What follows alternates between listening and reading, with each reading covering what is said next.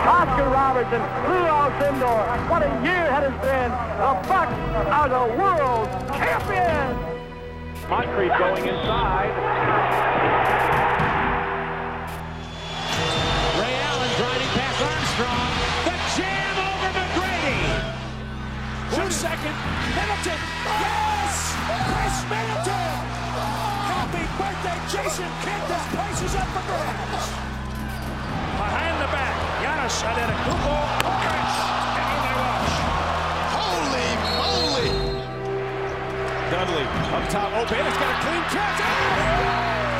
Milwaukee wins it. Play basketball and win.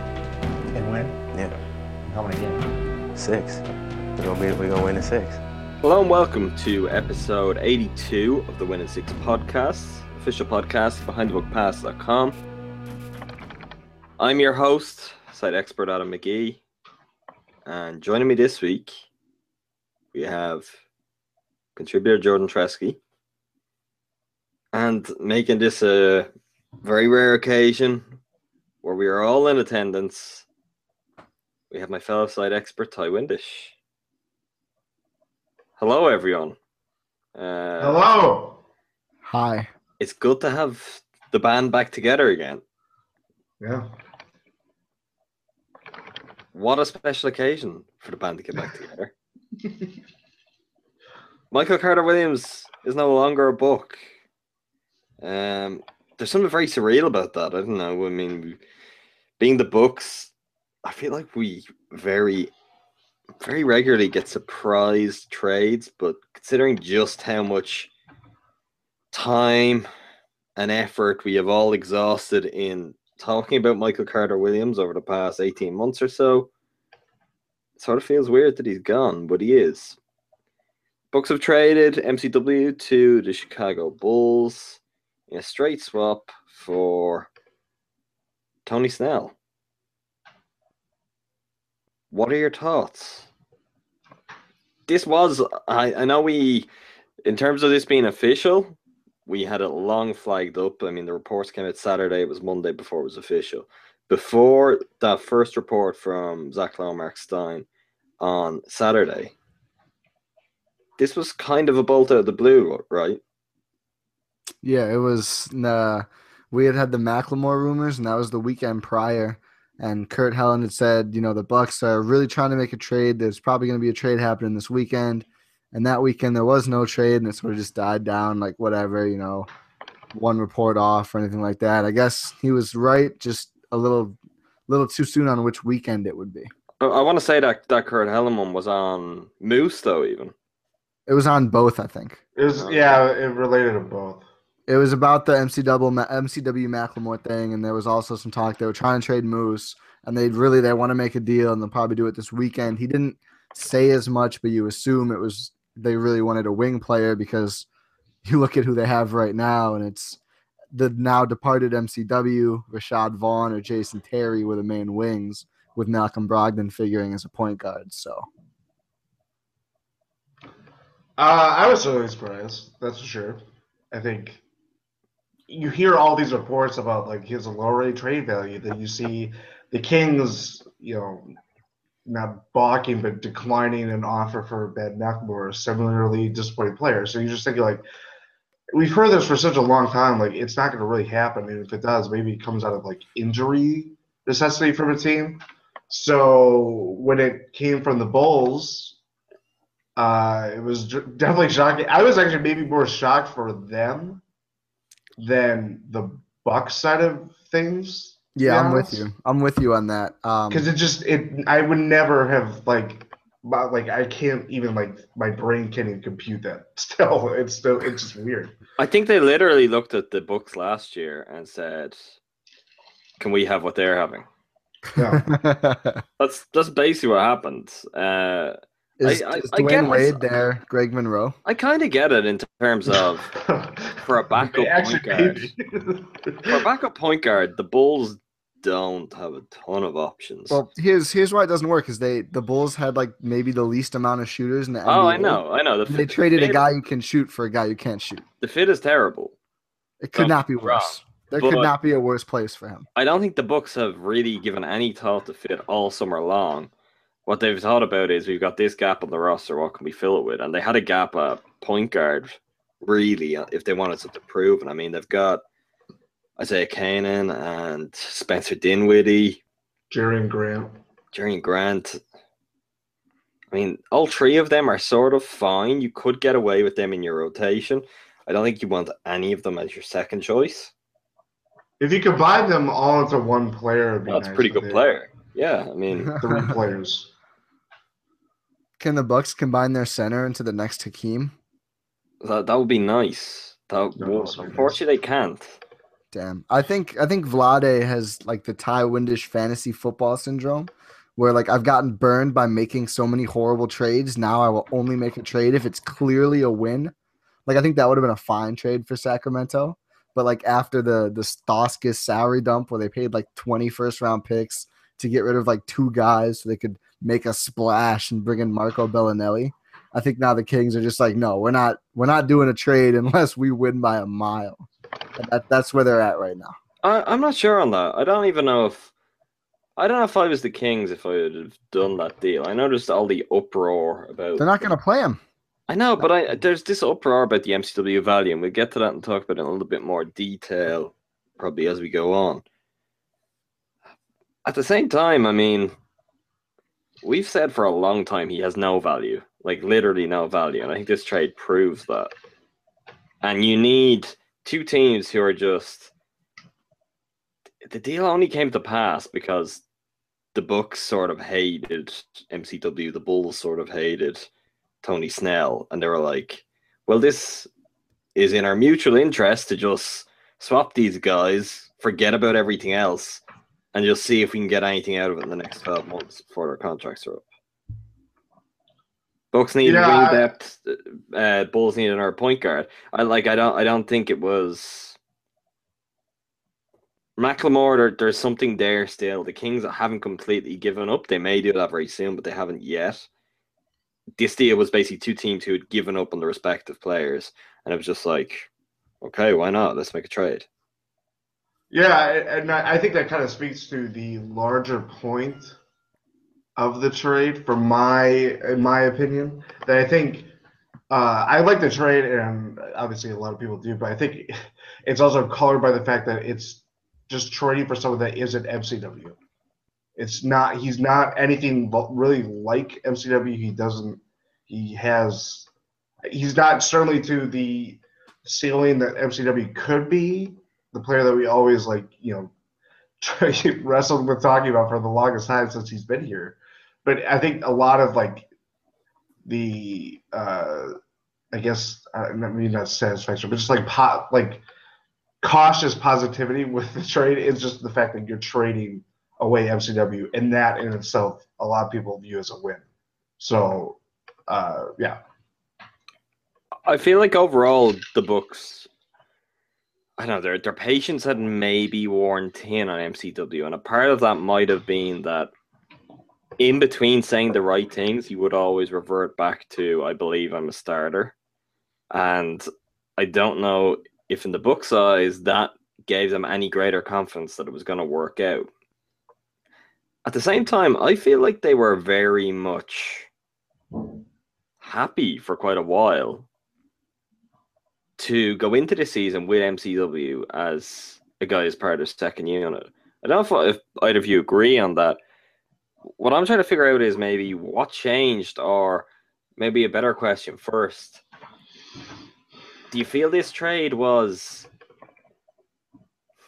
did John Hammond pull the trigger on this trade to get rid of MCW or to bring in Tony Snell?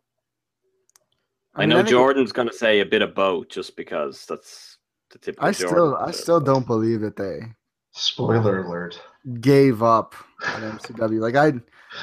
I think MCW would have been fine. I've said this before a couple of times now, but in an Evan Turner role where he plays off ball and on ball, but mostly off ball. Because if you keep the ball in his hands the whole time, it doesn't work well. The results aren't good. We've seen that time and time again. That's the problem with, Chicago needed another point guard. Well, they didn't get one.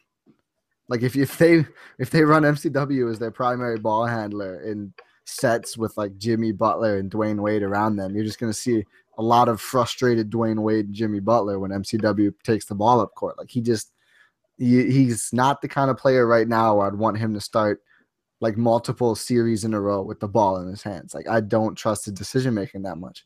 That being said, I think he's a good basketball player. I think he can score when he makes smart shots.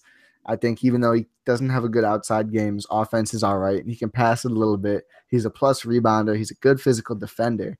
And I think the Bucks would have been well served to sort of run like a Brogdon MCW bench backcourt. The problem is they didn't have they don't have the resources to do that, because if both of those guys are on your bench, then you're either starting Terry or Vaughn, and neither of those are good ideas when you're also starting Jabari Parker on that defense in the starting unit and maybe Greg Monroe.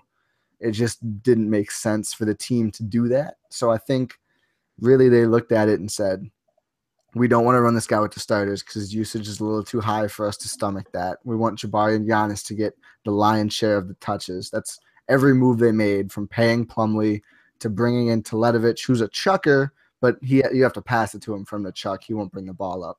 And Dellavedova, who obviously isn't taking a lot of shots. That's every move they made is saying, we want to put the ball in these guys' hands more. I think they're saying we can't really start MCW for that, and we can't afford to bring him off the bench because we don't have anyone else to start. So our team is better if we bring in a player who fits better, and we can start with these guys who's not going to take away a lot of touches. And I want to say before I give my real answer that I rest in peace the thought of MCW taking away touches from Giannis and Jabari, because that is gonna stop happening. They acquired a player that literally won't go get in the way. He will be suited for them. So yeah. Anyway, I don't know. I think the thinking. I think it's said in Stein and Lowe's piece about the trade that it was based out of Middleton's injury, and that's certainly true. But I still think this kind of existed long before Middleton was hurt. Obviously these trade rumors were always happening, but the point guard that they thought MCW could be was never actually what he could be. You know what I mean? He never played like the guy that they originally thought he could. Maybe he showed glimpses here and there. I certainly maybe at his best times, the Game 5 against the Bulls in the playoff series, almost 2 years ago, we saw something there. I know I probably felt something like that, but I just think this vision or this idea that Michael Williams could be this, I don't know, this Jason Kidd-like player that when the trade happened, that a lot of people were saying, he never once really shown it consistently. And I think that just grew over time. And obviously Middleton's injury maybe accelerated everything to find a guy that could, shoot around Giannis and Jabari. That's the other thing too. If you're trying to find shooters for Giannis and Jabari, but with Middleton out, you only had so many shooters that could fit around all three of Giannis, Jabari, and Mike Carter-Williams. Then add in all the other, playmaking inconsistencies, defensive inconsistencies, anything that has been around Mike Carter-Williams since he's been in Milwaukee. I kind of think it was more – I would probably say it was more them giving up on MCW than them acquiring Tony Snell, who I'm sure they believe in all this stuff, especially if they made a move for him. But it was definitely – I would say they gave up on MCW. That's for sure. Isn't that important to mention, though? I think it gets overlooked, really, when people talk about MCW, and when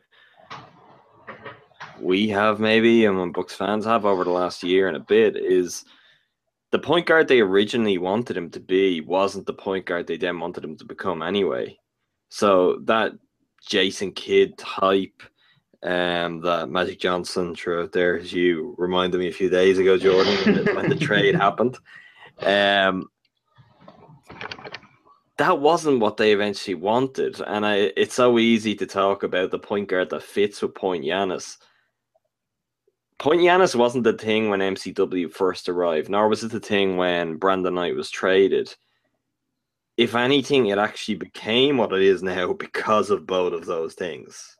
Mm-hmm. And I think that's sort of something that gets overlooked when you get really revisionist about it and you say, well, MCW is the wrong fit for Point Giannis. That was a terrible trade. Or Brandon Knight is a perfect fit for Point Giannis. That was a terrible trade. Or the Lakers pick is an even better fit for Point Giannis. That was a terrible trade. In all of that, you sort of lose this thing of Point Giannis nearly came out of that mistake. It came out of things not working and the need to experiment. Remember, it was done before. Kid tried it in his first summer league. It was tried very sparingly, briefly in preseason, and maybe a couple of regular season games, and it was an unmitigated failure. It was a disaster, and it only came back because, I mean, MCW wasn't working either.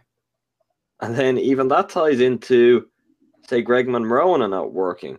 And I personally think I feel like they chose Snell in this case.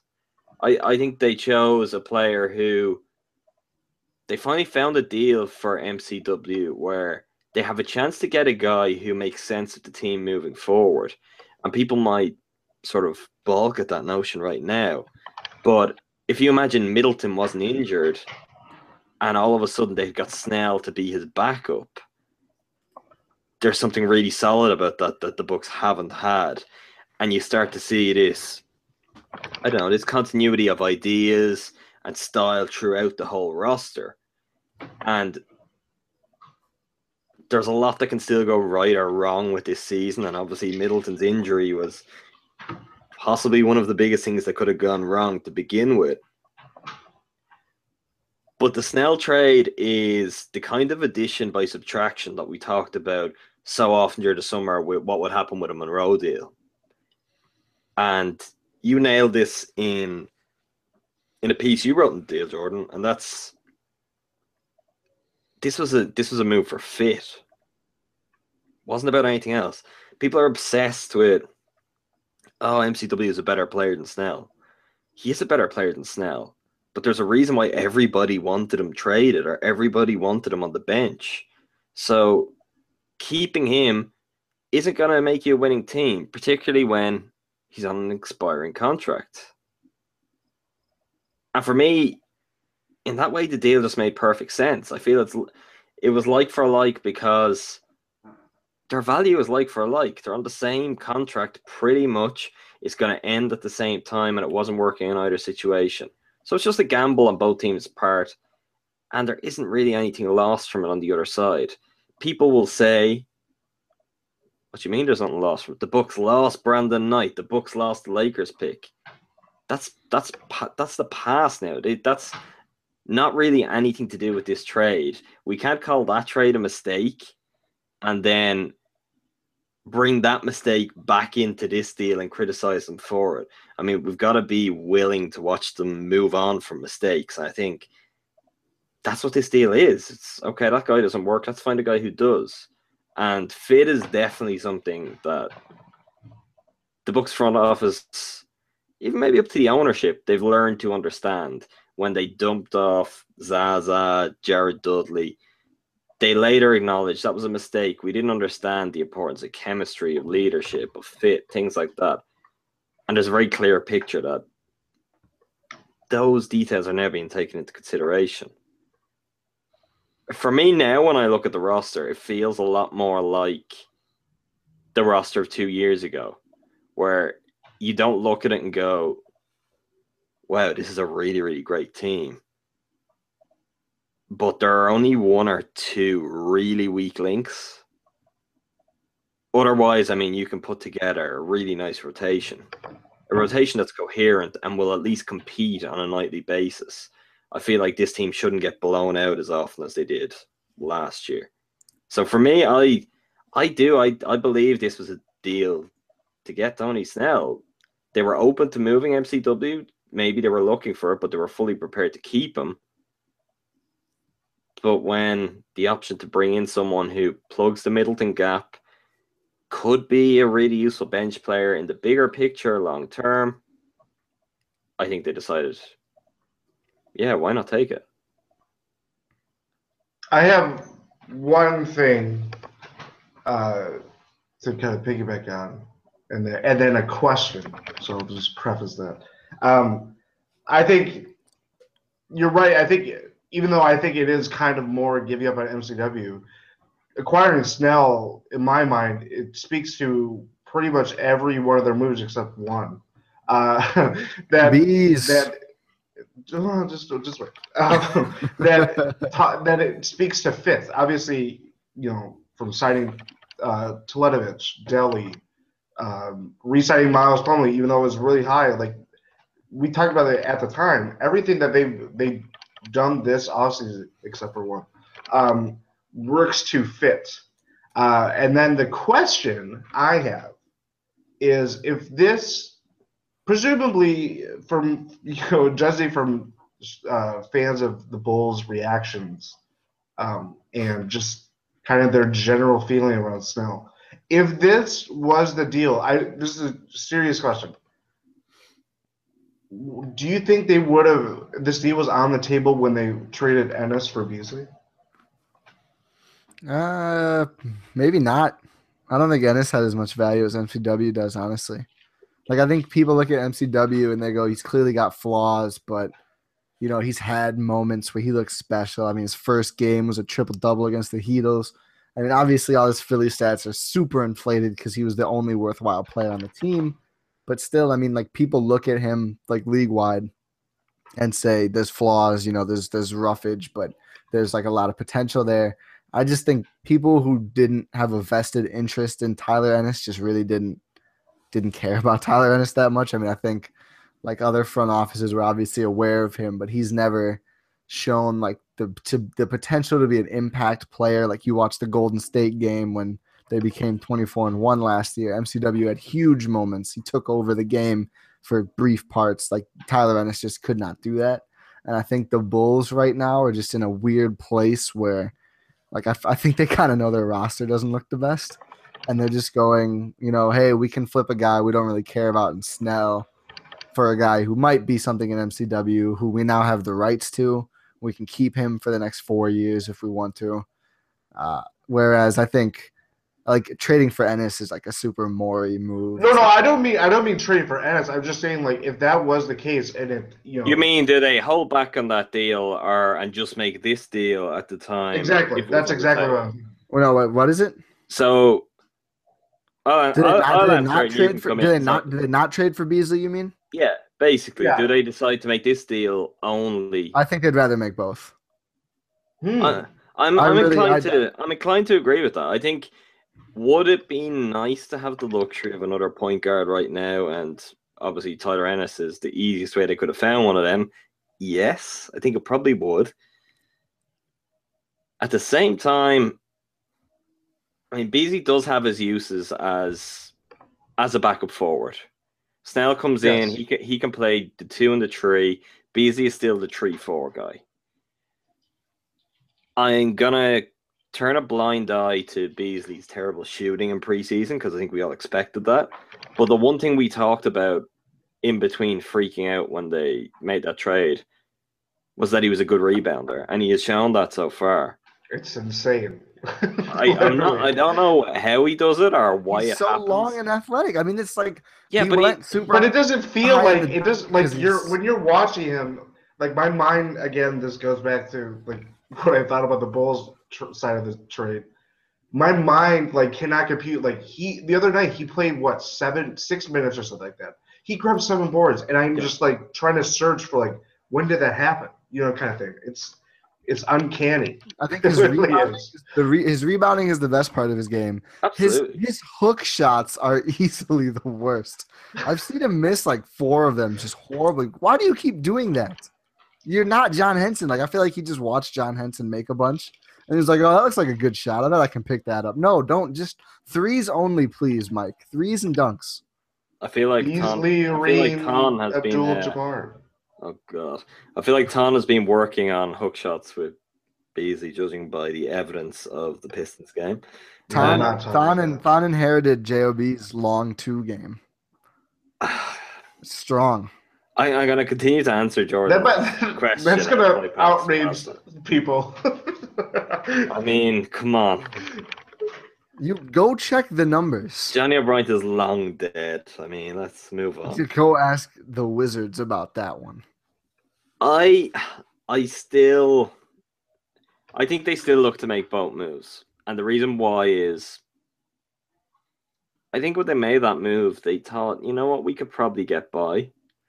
I mentioned this briefly to you away from the podcast, Jordan, but I fully believe that when the murmurs of Vaughn starting on opening night came out, that the Bucks believed that was something they could do. And that they were genuinely impressed by what he'd shown this summer. And, you know, maybe Vaughn looks really good in practice. And if that's the case, they might have gone, you know what, he's had a bad rookie season. He had a bad summer league, but he's figured it out. And then preseason rolls around and he's on a court against NBA players again, and he's still terrible. And you can say it's just preseason, but getting like, I don't know if you want to call it a second or a third run at it where you're seeing him back out in action, and maybe he's not bringing what you see in practice or what you saw in workouts that made you draft him in the first place. He's not bringing that to a court. You start to go, well, maybe he just can't do that. Whatever it is, when he crosses over and the lights are on, the cameras are there and it's real, it just doesn't happen. So I sort of feel like if there's any reason why they went, you know what, we need to trade for Tony Snell, which is very much the way I'm seeing the trade, is that was the decision rather than just dumping MCW. I think it's Vaughn. And that comes out when Kidd, before the game against the Pistons, he's asked about it, and he's like, yeah, Tony Snell will be our starter. There's not a moment's hesitation. When Jordan and I spoke with this earlier, Jordan said to me, yeah, but what about Brogdon? And Brogdon's another guy, I think he's been redefined by how bad Vaughn is. Because it's like, you know what, he's a point guard. Part of why he's a point guard, and he can do it quite well, and he did a little bit of it in college with Virginia. Part of why he is that, though, might just be, if he was a shooting guard, there was a real danger that they were going to have to start him and throw him in at the deep end straight away. Mm-hmm. Because I don't want to say he's going to be better than Vaughn. He already is. He is so far ahead of Rashad Vaughn. It's incredible. His shooting has been terrible, right? Yeah. Which is what Vaughn's has consistently been too.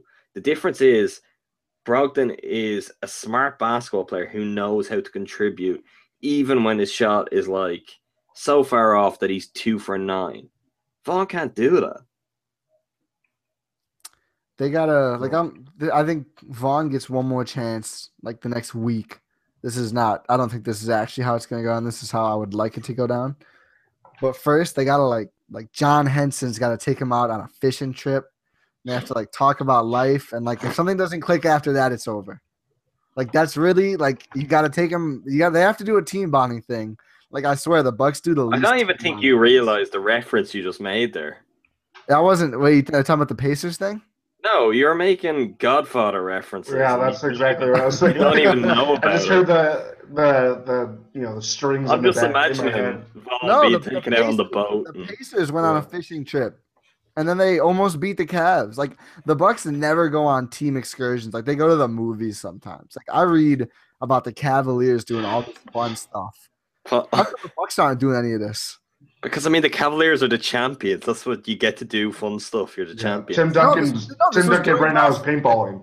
This was during last season. But even now it still happens. I mean, you're the Cavs. I mean, wasn't it? Didn't LeBron and Kyrie and all, they took a preseason game off to go to the Indians game? Am I right on that? Of course they did. Yes, obviously they did. Why would they play? I know, but normally, like, you keep your head down. You don't just say, we're injured, we're not playing. They won Cleveland's first title in 5 decades. It doesn't matter. They could dick around and win 10 games, and everyone would love them. Like, they earned that for winning Cleveland a title. What's the saddest city in Europe in sports? I don't even know if there's a parallel. There's gotta be plenty. We don't have other sports, so it's like it's football, so it's like there's loads. Yeah. Imagine if you had 4 sports in each city and one city never. I can won imagine any that. of them. I know somewhere where that's the case. I don't know what you're talking about. Are you talking about Milwaukee? We're getting no. I'm just talking about the US in general. I know a place where there are 4 sports cities. Fargo. Fargo. To go back to the Vaughn I thing. think if Rashad Vaughn was taken out with John Henson on the fishing trip, I think it would be far more Fredo than Pacers. Nah, man, they gotta really take him fishing. They gotta sneak a couple beers on the boat. Sneak a couple beers because you can't. Ty's saying this and he's doing the quote things with his Sneak him a couple of beers just so it's not suspicious.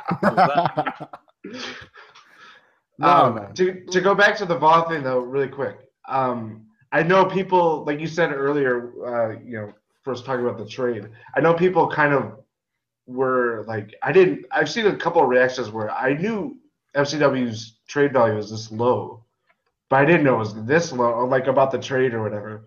And I was just thinking like that, like I kind of was stunned by that a little bit at first, and then when you're just like thinking about this, like instantly my first thought was, well, this says something about Rashad Vaughn for whatever it is. And obviously we can read the tea leaves, so to speak. Yeah, why? It said like Rashad Vaughn's been so bad that they're willing to take a straight up value loss to add someone who can start over him. And I think it's fair to say that they lost some value on this. I think MCW should have more value. I don't know if he does. I don't think he does though. I think he should.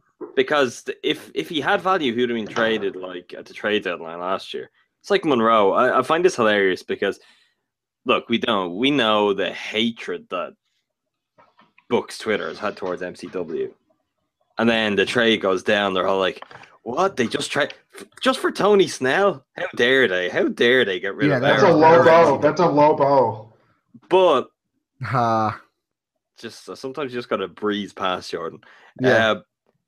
If they trade like Monroe, it's gotta be the same story. If they actually got a trade for Monroe, I've always found this hilarious. We've gone on and on about zero trade value, and we'd get mailbag questions and be like, "What's the trade value for MCW?" And be like, "Well, he doesn't have one. Clearly, nobody wants him."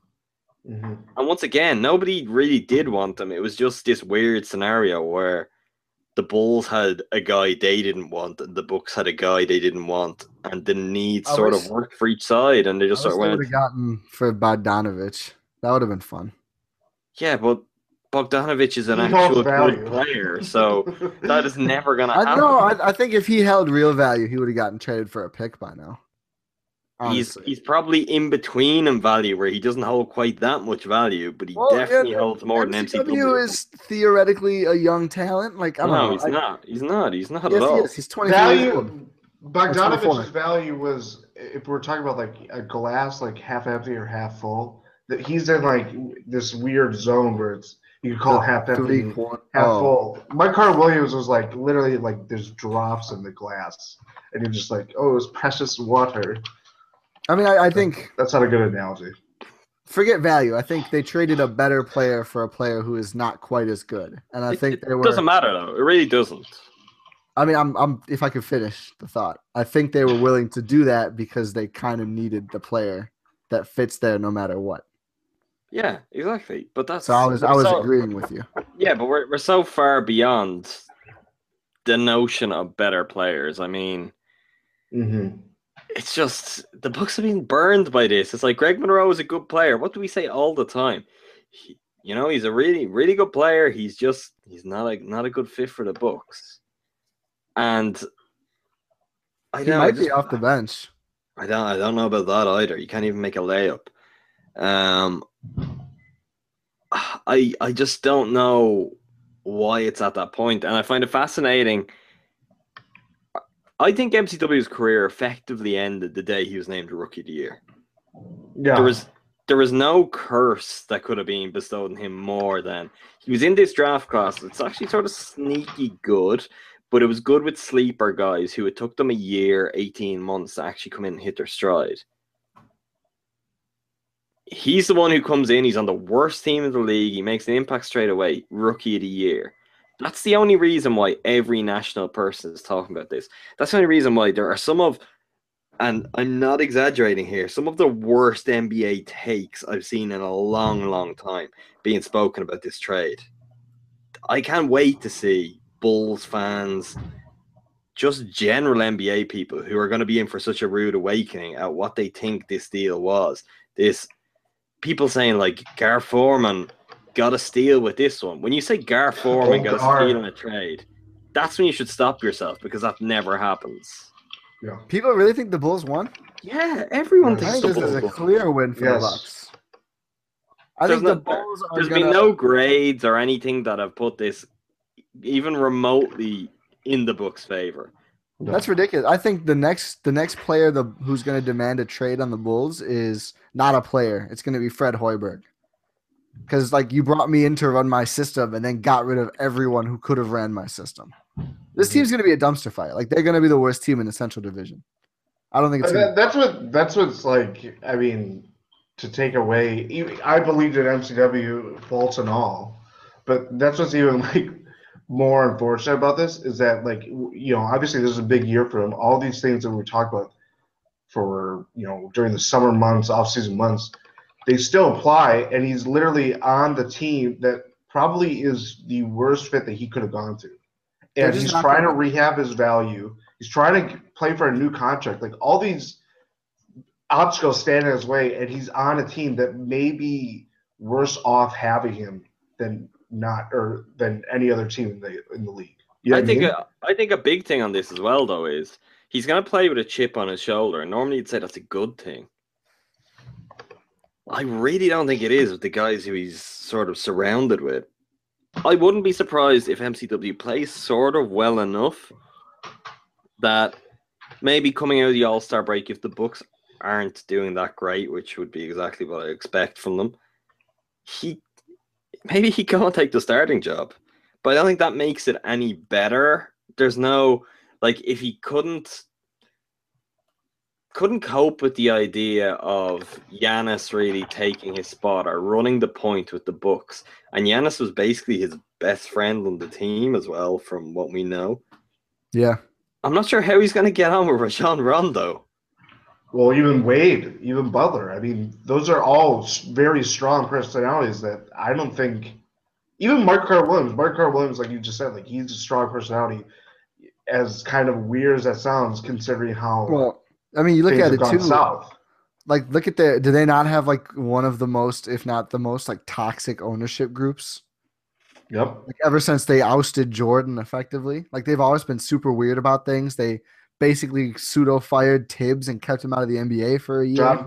Didn't John Paxson like kind of actually like get in a fight with Vinny Del Negro? He punched him at least. I know that. Yeah, like they sent away Rose, which is I'm not going to stand here and say any team should try to keep or acquire Derrick Rose, but that's the thing. They almost traded away Jimmy Butler. It's like this situation in Chicago is going to be horrible this year. And as a Bucks fan, I can't wait. Like I'm super geeked about it. Like good for them. So I like Dwayne Wade. I like Jimmy Butler. I feel bad for those guys, but I mean, they're going to be really bad. It's going. I mean, even if it worked out in whatever twisted way in their head they imagine is possible, what is the long-term plan there? What are you actually it working out? They're still not going to be good enough to. I mean, probably best case scenario is, I don't know, absolute best case scenario where everything clicks. They still don't get it beyond the second round. No, the worst part is like their best course this summer, and I don't want to go too far into this because this is Bucks podcast. But you don't sign these old guys. You don't sign Rondo. You don't sign Wade. You take Denzel Valentine, who I still really like. You have some nice young guys, Denzel Valentine, Bobby Portis, Nikola Mirotic. Doug McBuckets looks like a real player these days. Paul Zipser. Zipser looks good. Oh, God. You go through this year, and you do the D-Rose trade because why not? Like, Lopez is fun. But you build up Jimmy's trade value as high as you can get it and then flip him for like a pick or two. And then if you use those picks adequately, all of a sudden you have a young core who are all like 20. And then you can build something. They could have just I don't not made all the terrible deals though. Kept That Jimmy, also would have worked. and they probably would have been in good position for a top 5, if not even better pick. You never know when you're going to win the lottery. I mean, they've really made a mess of it. To get back onto Snell, let's talk a little bit more about Snell, because MCW is gone. I don't know. Imagine we're never going to talk about MCW again. Yeah, right. Yeah, I know. Every time MCW does something, we're gonna. It's like Brandon Knight, Ty. You know the way no one ever talks about Brandon Knight. It's gonna be just like To that be with MCW. fair, they normally don't. Come on. It only comes up when someone gets traded. Or when MCW breeds. I don't think so. I think that's overblown. I haven't talked about him in a while. Jordan and I talked about him when MCW almost got traded last week. But before that, I had Wow, not. a whole week. Well, that was because MCW almost got traded. Is that your first time on the podcast in like 2 months? No. We I did did it a one week before before. that too, yeah. Okay, so you had 1 week that you didn't really Since you talk. looked at me. And I didn't know. And to be fair, I didn't say like, oh, this makes that trade bad. I honestly was just like, theoretically, Brandon Knight would be fun on this team. No, look, I'm not talking about you. I know. You're a little bit more reasonable than some of the people I'm talking about. But Brandon Knight is a name that still comes up a lot among Bucks fans. There are people who think Brandon Knight is good. Imagine that. Don't do this. Well, no, we're doing it later, so don't worry. Everyone hang on and we'll talk about Brandon Knight. Some real talk about Brandon Knight. Real talk. Tony Snell. I don't know, Ty. Do you want to lead off on this? You did your deep dive on Tony Snell. Yeah, man, I'll lead off on Tony Snell. I think Tony Snell is a fine player. I think this backcourt is going to be really weird and fun because I think they have, and I haven't done all the research, but I think they have the 2 starting guards in the NBA with the worst 2-point percentages in basketball.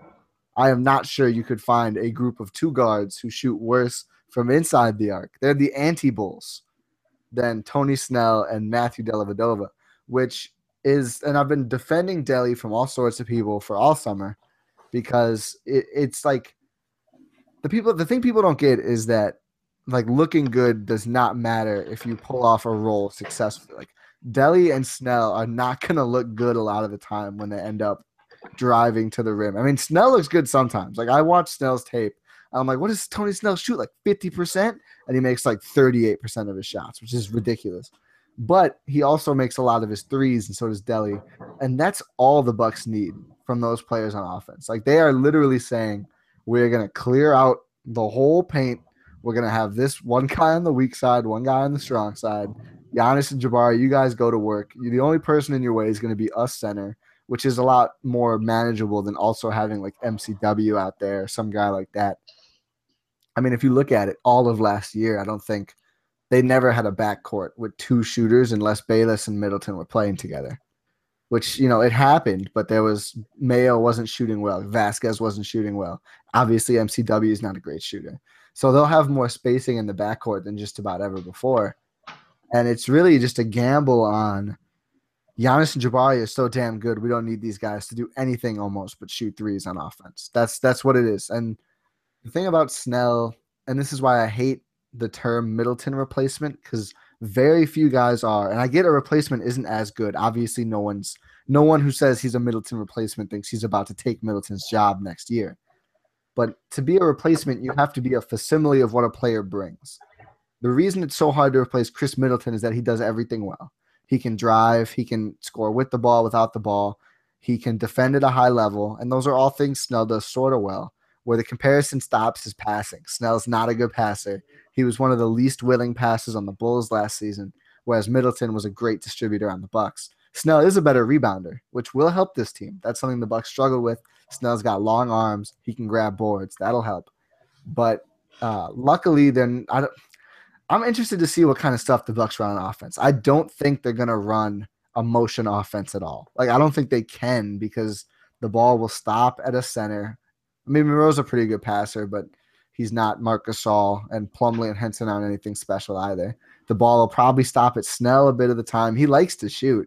His usage percentage is low just because he doesn't see the ball often, but he doesn't pass much either. So I think you're going to see a lot of offense running through Giannis and Jabari and then kicking out to those guys and then seeing what happens from there. It's going to be chaotic, but like I said to Adam the other day, those two guys might be good enough for it to work. Oh, and Snell's pretty good on defense too.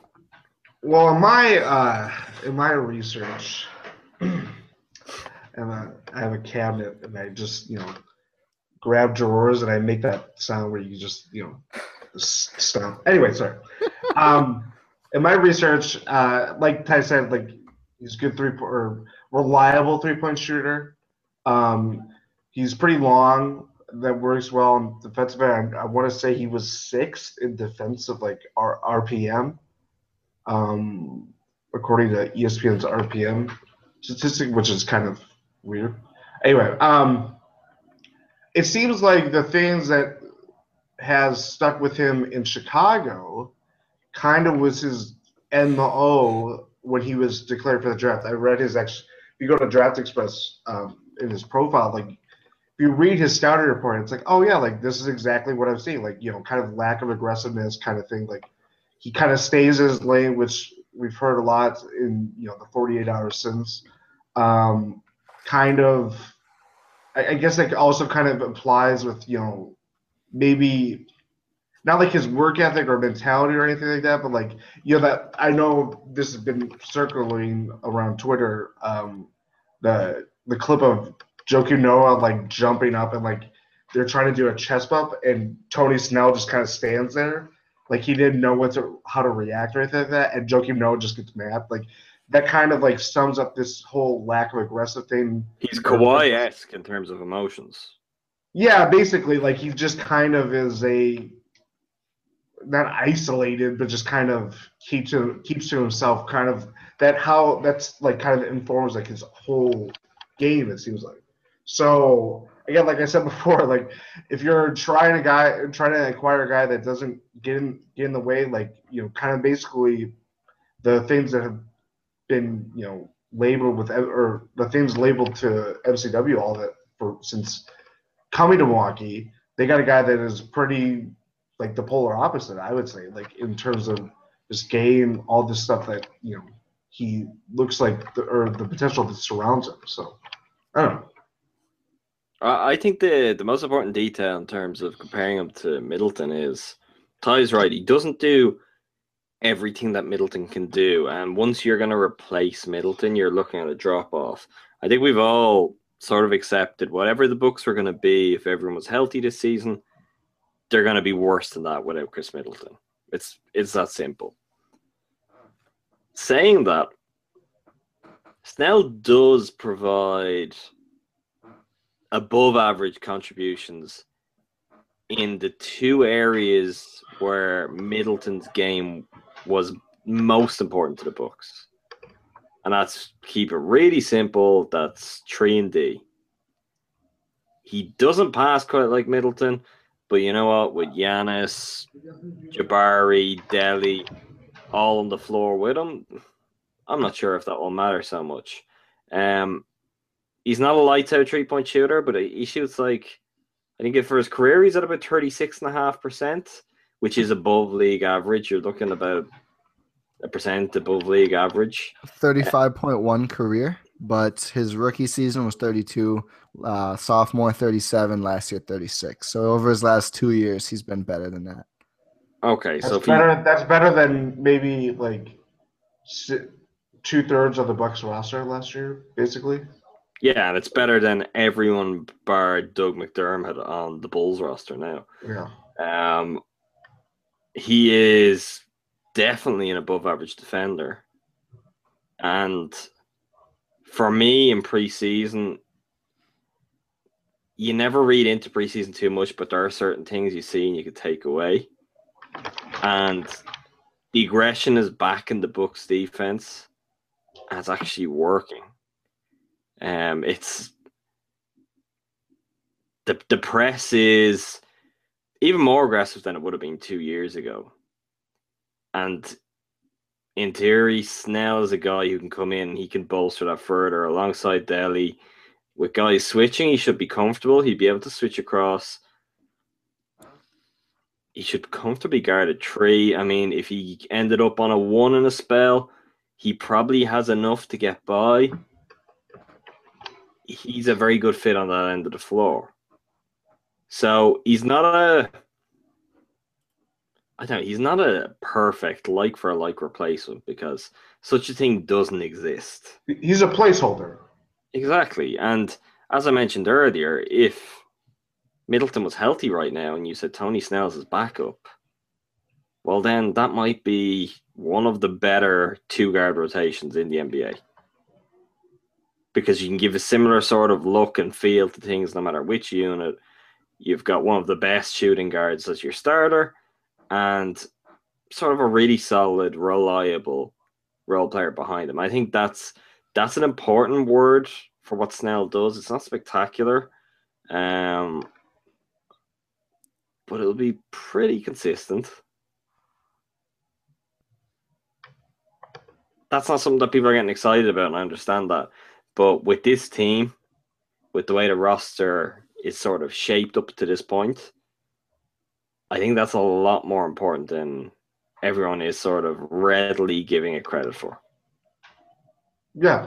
And even before Middleton's injury, I mean, especially after Middleton's injury, I should say, they just needed something reliable from the shooting guard position. I mean, just before this happened, maybe we were talking about like combination of Mark Carter Williams and Dellavedova probably being their best backcourt.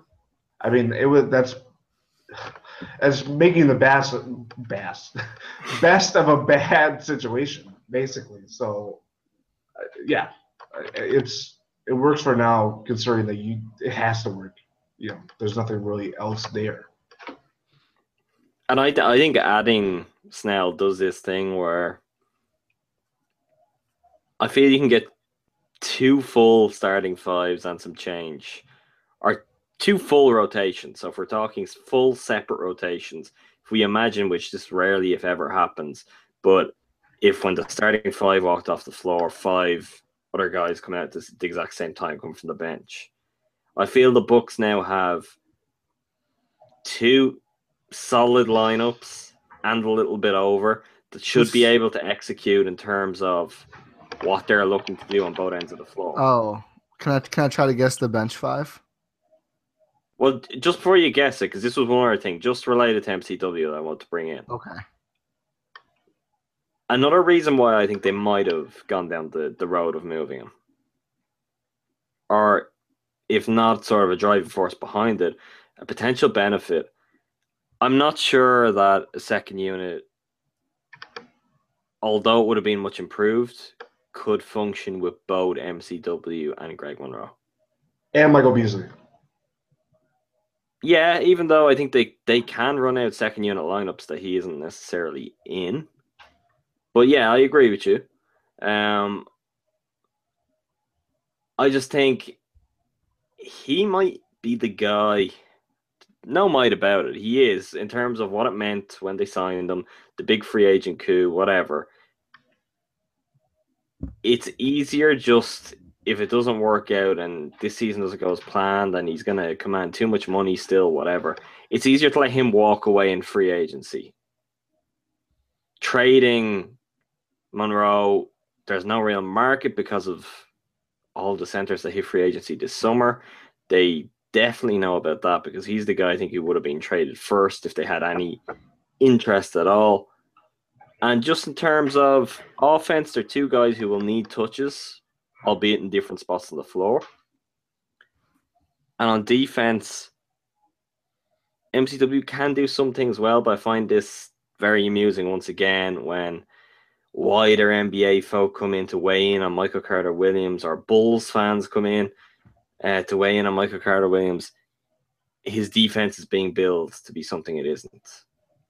And the 2 of those guys with someone like, say, Teletovic, who needs to be a linchpin of the second unit, or with Vaughn, if it is Vaughn who somehow finds a way to be on the floor and do anything, it wasn't feasible. With just Monroe, they can get away with it. Maybe this is the way they can get the best out of Monroe in the second unit, because I think Monroe in the second unit, there's even possibilities for him to be set up to fail if he's having to share the ball with Michael Carter-Williams, or share the role of who is the alpha dog in running that offense. There's no doubt now, if the Bucks were to go 5 men off, 5 men on, running the second unit, or the go-to guy in that group is going to be Greg Monroe. Here's my 5-man bench unit, and I think it would be smart to play this group independently of Giannis and Jabari at times. Malcolm Brogdon, Jason Terry, Michael Beasley, Mirza Teletovic, and Greg Monroe.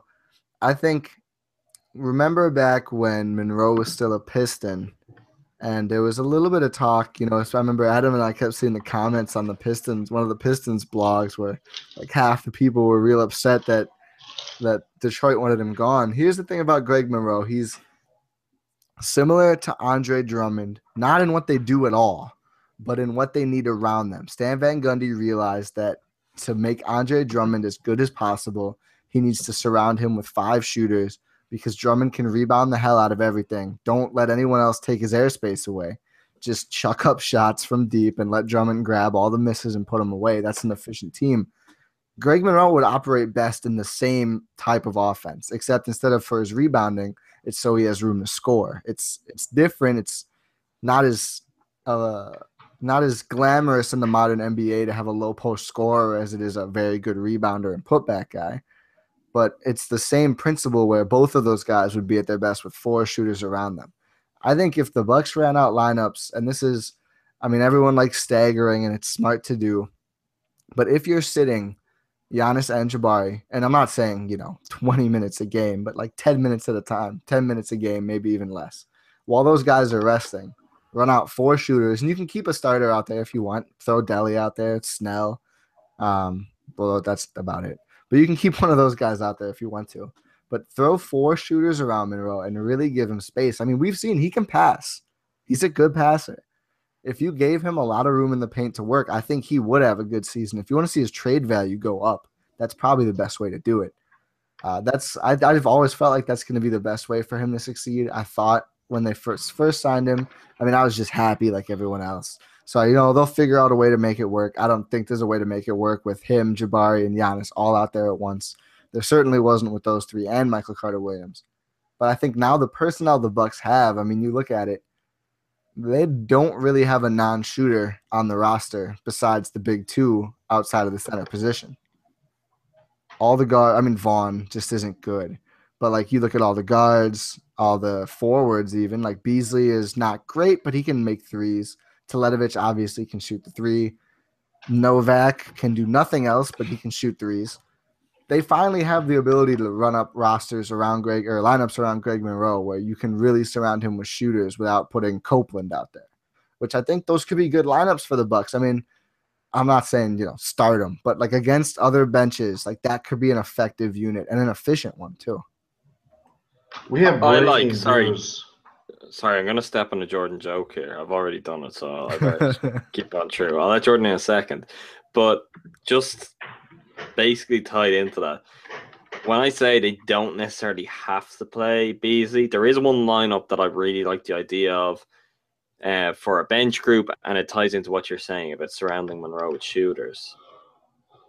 I'd be interested to see what a slightly bigger lineup would look like with, as you put it, Brogdon and Jed in the backcourt, and then go for small spells, Mertz at the 3, Ton at the 4.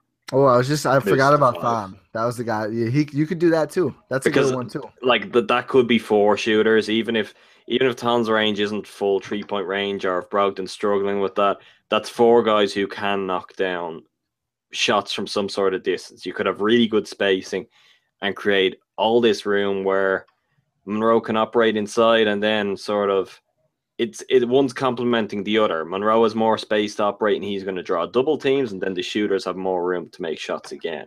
I just think that could be something that is really fun to take a look at. I think it will be. I think it's a little remarkable that Monroe had really good numbers in some aspects last year, considering the horrible situations he was in for his player type. He shared the floor with non-shooters pretty much all of the time he was out there. And he still did pretty well. And I mean, the team didn't, and his defense is never going to be incredible. He got a block tonight, by the way, which was He did have a block. that was a crazy Wasn't it a moment block for me. from behind as well? Yeah, it was. Yeah. He looks a lot thinner. Like he looks noticeably thinner. But I mean, he's still good in the post. I mean, he missed some layups. He's only good on offense really when he can get set up. I don't like watching him do quick movement type He things. needs to back a guy down. Yeah, he needs to back a guy down, but he can they can put him in spots to do that now, way better than they could last year. I'm looking forward to the Greg Monroe experiment 6-man. I found it interesting watching a Pistons broadcast and just how they talked about Monroe, and the most telling left. Yeah, the most telling part was Rick Mahorn going, he's going left. I've never seen him go right. He's just like shouting at the players. And of course he's right. He goes left. And he did later take a shot with his right hand that was horrible. The thing on his numbers, though, I'm sort of curious to watch that this year because you're right. His numbers were good last year. There are some guys, though, they go out and get theirs no matter what. And they look after their own numbers. Yeah, they do. I think that's. I feel like he's that guy, but he could prove us wrong this year. I don't know. No, I think he is that guy, and I think it's bad to be that guy when you're Swaggy P and you're that guy. But like you pay Greg Monroe to be that guy, and I think this is something Jordan mentioned to me in a pod like a week or two ago, or maybe it might have been Adam Kaufman. One of you two mentioned to me that the one thing you really liked about Monroe last year is that like he is not the kind of guy who's not going to score, like 10 to 15-ish points per game. Like he'll bring that every night.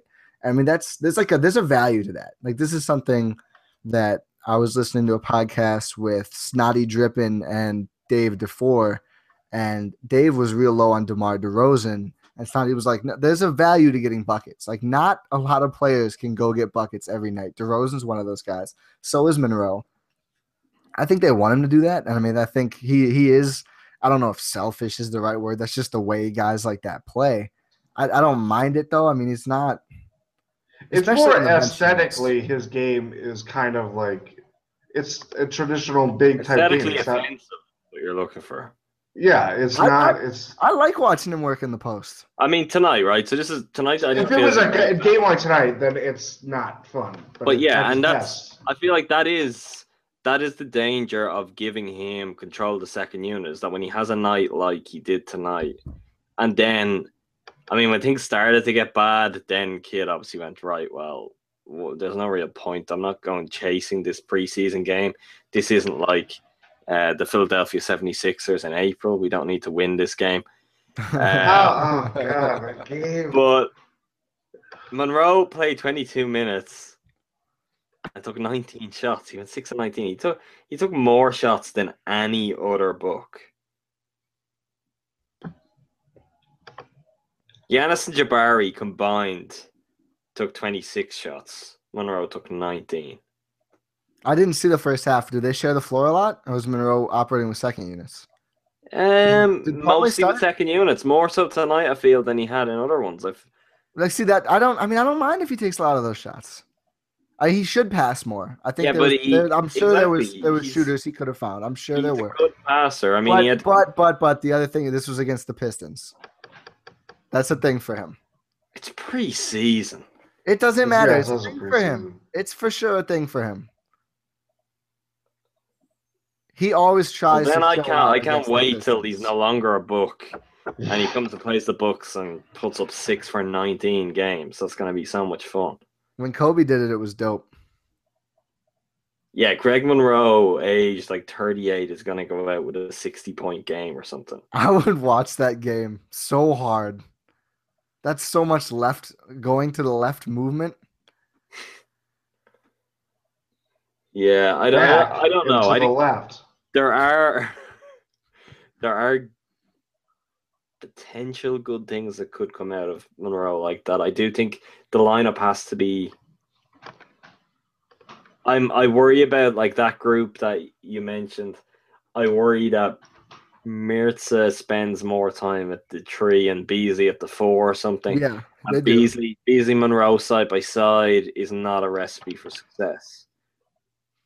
you've good spacing at the other three spots, but I just don't know. Like saying you mentioned earlier, Beasley can make a three. He can, but I mean, He's so pulling can up I. mid-range. But He's pulling up a unbalanced mid-range jumper. Off balance, not unbalanced. I mean, saying Beasley can make a shot will get me to sort of hesitate as a reaction. If you say Beasley can score, yes, he's somehow going to find a way for the ball to go in the basket. Will it be with shots? I can't comment on that. He's just going to find some way, and the ball is going to go in. Yeah, I mean, I don't know. It depends which one they get. Some years he can shoot, some years he can't. Let's talk a little bit about preseason. We're nearly there. This time next week, we're going to be like 2 days out from. What's the first? What day is the first game? I feel like the Bucks play on Wednesday. Yep. Okay, that's the Pacers, isn't it? The Hornets. Oh right, okay. I don't know why I thought the Pacers. Anyway, they gotta give Greg Monroe 40 minutes in this game. In that game, because the Hornets are like one of the few teams that could really use a center. Well, let's start with talking centers for the moment. I missed the Mavs game and I missed the Pacers game. In the games I've seen, John Henson really has barely played. It's a little bit ridiculous. Yeah, what? He was really good in one of those, and he must have been one of the ones that I missed. Like tonight, the Pacers won. He was good. But that was a massive blowout from early, wasn't it? Which I'm guessing was the only reason he got in. It started great. He only played 11 minutes tonight, and he didn't play very much against the Bulls the other night either. Yeah. I mean, it's not breaking news to say that finding minutes for all three of these centers, particularly when we're talking Plumlee's this perfect fit for the starting group, and then we're going, oh, well, Monroe could be this in the second unit. This is creating a problem where what do you do with Henson? But, I mean, does Henson really? Is he really like rotting with the Novak Vaughn crew right at the bottom of the bench? Are there going to be nights where they don't dress John Henson? I'm looking at the preseason stats right now, and he threw 4 games, 16.5 minutes per game, 5.8 points, 3.5 rebounds, and you think that's bad, and then you see Miles Plumlee is at 2.5 points and 2 rebounds and 13.5 minutes per game.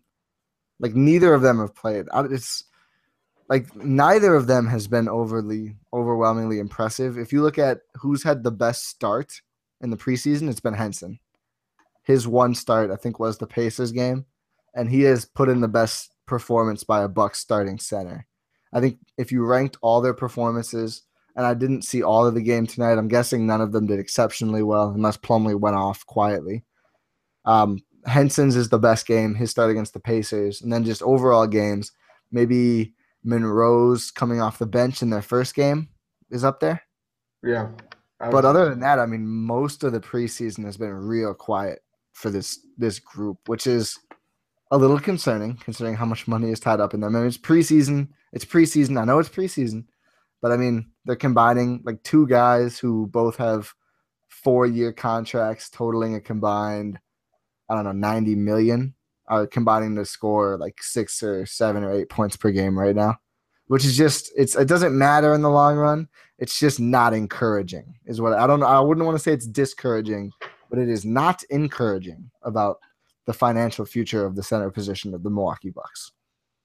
Well, I think we're just seeing how it might be a struggle if people don't, if either one of Plumlee, Henson, and Monroe kind of consistently bring something to the table, trying to juggle minutes and for them to, make the best out of those limited minutes. Maybe it's Henson if he's, the third big in the big banana, I guess. I don't know why I said banana. But if he's the third one to come out and he's only playing 10 minutes, for a string of games, something like that, it's on him to try to make that, give it his best in those opportunities. Like that's why it's such a weird. That's the one kind of hurdle that really remains on this roster, besides maybe a lack of point guard depth or quality point guard depth. It's just trying to juggle those minutes and trying to this guy may be going off or something like that, but is the whole unit working together, or are they going to try to go with someone that may be more compatible? I don't know. It's going to be a struggle sometimes if nothing picks up in the next couple of weeks or as the season nears. I mean, the reason Henson worries me is the big problem I have with it is that I think we're all in agreement that Monroe is gone this time next year. I don't see what unless he spite opts in. Yeah, that's literally the only way, because I don't think he's going to take a cheap enough deal that he comes back. I don't even think they'd want to really give him that. I don't know. Well, no, but I mean, it's in that case, what is the point of leaving Henson just as this big park guy at the back of the rotation when next year you need him to be more than that? Well, this is something I touched on in one of my pieces about, I think it was one of the previews. It seems like Monroe's already been slotted in as the sixth man, and it feels like Plumlee's the favorite to start. But if Henson just vastly outplays Plumlee early in practices, preseason, and in the first couple games, I mean, he might not even get playing time in the first couple games. Yeah, I think he's got to do that in practice, right? Hasn't he? Because... But if he looks much better, and Plumlee has not shown us anything at all this preseason. If Henson just looks better, but I don't think they don't want Plumlee to show anything really. They just exactly. I think they already know what he can do. He's just on cleanup duty, basically. That's what it feels like. It's like just be in the right spot. So that... I think they want to run pick and rolls with him. They haven't really. I know they haven't, but that was something they kept talking about. And I know Charles had a great piece on that. Charles Gardner had a great piece on this, and that Giannis and Plumlee have real good chemistry on pick and rolls. Can we talk about Giannis' offense? Because to me, he's looked exceptional in terms of it's looked easier than ever for him to beat a guy in isolation. Mm-hmm. Yet under 4 assists per game so far in the preseason. Exactly. It's been weird. He's not really running stuff. There isn't enough pick and roll. There aren't enough actions where he's looking to create and play make. It's more like he's looking to score. And I don't know if that's really doing much for him. Tonight was a good example. He had, 4 or 5 turnovers.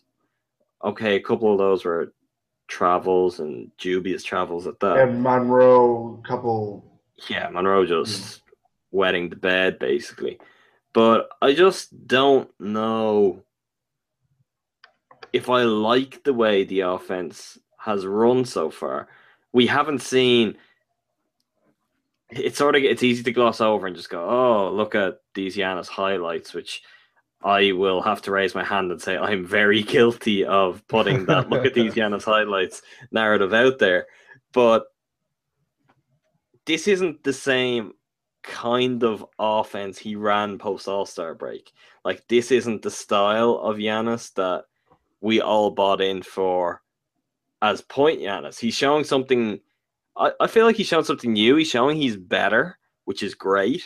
I would just like to see more distribution, a little bit more of a backseat. This was supposed to be the idea of bringing in a Matthew Dellavedova as opposed to a Michael Carter-Williams.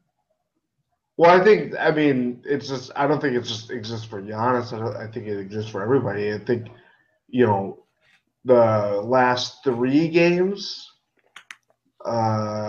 even the first Bulls preseason game, those runs or these scoreless droughts, that's really concerning. I know it's preseason and all this stuff, but when this is happening repeated times, there's been 4 games where this has happened, and even the Dallas game, there was a noticeable lack of firepower in that game. I think when we were talking about this last week, it just looked really evident to me, at least. It was 88-74, just like a slog.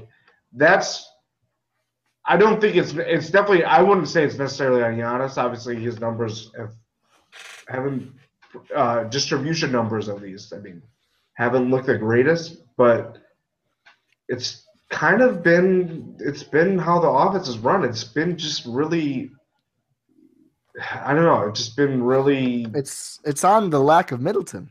I mean, I mentioned this earlier. Chris Middleton's a really good passer. He was. I don't think that's just it though. I think part of it is. I think he was probably.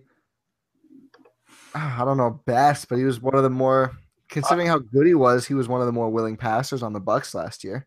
I don't think it does come down to passing, but also his shooting. I think this was something when it really got bad earlier. I tweeted, and for me, it's the most striking thing. It was basically the starters out there when it got really bad in this Pistons game. They started to run away, and it was the same group that had opened up 20-4 lead in the first quarter. Yep. And you're like, what's the difference? And the difference was that in that spell, when things started to go really badly, there was no composure. There was no one to just drop the ball off to and say, okay, let's run this possession and use 24 seconds of the shot clock, whether we make or miss, and just sort of, let's bring this down. There was this frantic pace. It was like Giannis was still driving to the basket. Jabari was looking to sort of get out, maybe grab a steal, or just push pace and just basically charged towards the basket. Delhi was guilty the same. There was no one just saying, okay, this is bad, but we've completely controlled the game. We've looked by far the better team so far. We've picked them apart at will. Let's just pause for a moment and slow it down. Get back on track. Now, I would like to be that guy. I would like to think in the regular season, though, even Jason Kidd would call a timeout. There is this thing where sometimes in preseason, coaches let that go because they sort of say, well, you know what, we might be in this spot in the regular season. Let's see how they deal with it. Let's see if they can rally, weather the storm, and sort of hold their own and come back into it. And that was there for the Bucks, even when they were 10 points down. They could have stabilized things, and they'd shown they had the beating of this Pistons team. And yes, they couldn't just get a foothold again. And to me, that's something that's a concern, is that when these runs come, that's it. It's game over. It's not like these are coming at the start of the game and we see a fight back. The Bucks have actually been starting games pretty well, doing pretty solid, and then the run comes and the game is over. There's no coming back from it. It's like once they roll over and give that up, it's done. Yeah, it's been, again, like you said, when these runs happen and there isn't a timeout and again, it's preseason, you want to see if the group of guys that you throw out there can, storm back or make it a competitive game again. But this has been, we talked about this a lot with Jason Kidd last year. And even before, the first year that he was here, there will be times where, the offense kind of gets, comes to a halt, and defense is trying to force turnovers, create some offense that way. And the lead shrinks and it starts becoming a closer game than normal. And there isn't a stoppage. There isn't, try to recalibrate all this stuff. It's been pretty consistent over his time in Milwaukee, and it just seems like maybe I would like to think things change when the regular season starts, but when it's happening in preseason and it's happened in 80% of the games we've seen so far, that's still a little worrying, is it not? It's but that's when you look at someone like Greg Popovich. It would take. There are times where it would just take back-to-back baskets. I've seen him do it on one basket. Oh, I know, but if we're talking about runs, which is really what seems to kill the Bucks over and over. Even if you want to give the benefit of the doubt, so it's just, okay, that was one bad basket. But then if you go down, you have a quick miss, and they come down the other end, say in transition, score again. That's it. Pop is not having any more of that. That's timeout. He'll get the guys in, he'll give them a message, refocus, calm down, we're in control of the game. If they went back out and the same thing happened again, he called another timeout. He would take out the whole five too. I mean, that's what timeouts are for, though. Really, I don't understand saving timeouts for later in the game when you might be there later in the game. I mean, while you have control of the game, if it's starting to slip, they are pretty horrible in the way they kill momentum of NBA games. But they're a tool that's there for you. So when the momentum is with the other team, that's when to turn to timeouts.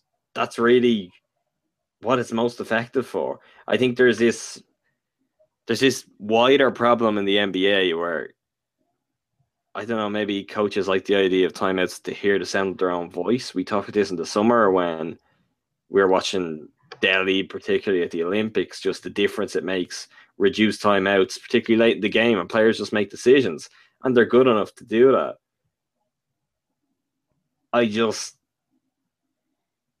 There are times when timeouts need to be called, and Kidd didn't do it last year. Hopefully he will this year. But there are times when they need to be called, and it's not that they need to be called and you need to say, we need to do this and we need to do that. You're just calling it to stop things, to slow things down. Everyone just recompose yourselves. We're going to start with an inbounds here. Just get back into your rhythm and keep what you were doing to get in a good position to begin with. And it's a little concerning that we saw that all of last year. I find it harder to give the whole preseason benefit of the doubt for that reason. Mm-hmm.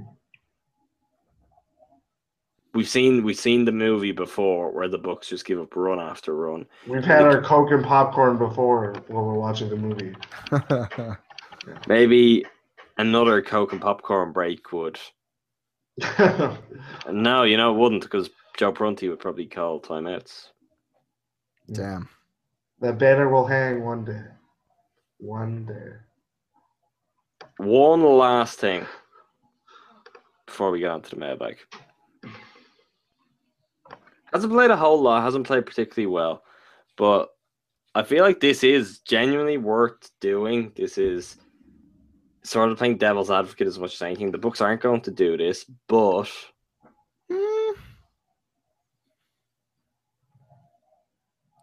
would anyone really?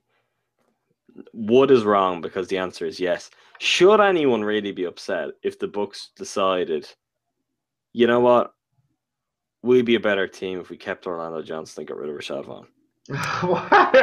Here is my response to this.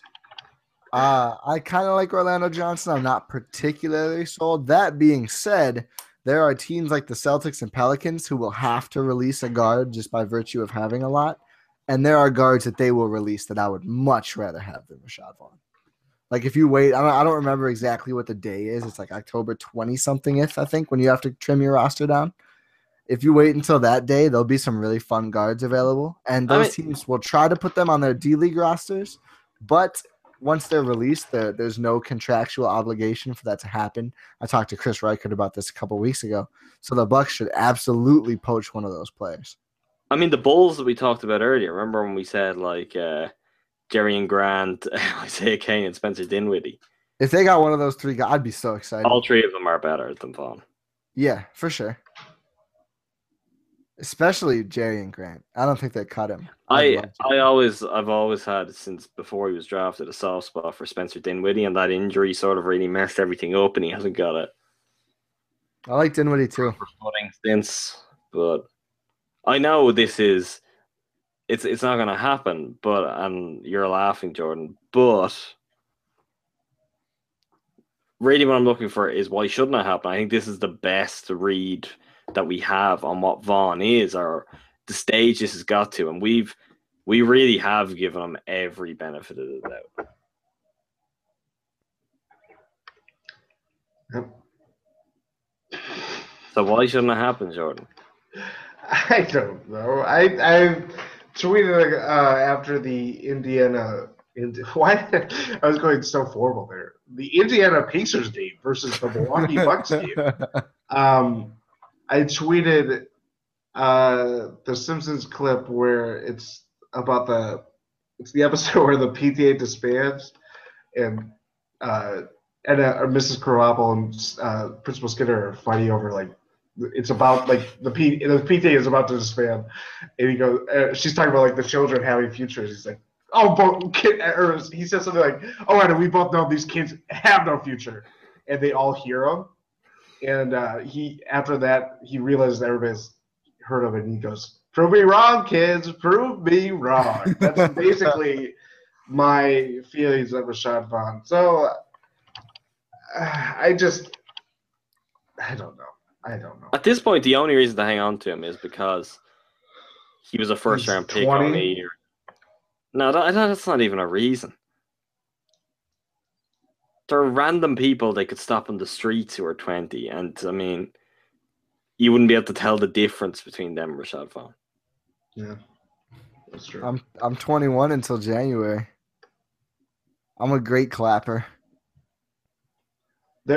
Orlando Johnson's dueling for a roster spot, which reminds me, he's the greatest Buck to wear the number 55 since Keon Dueling.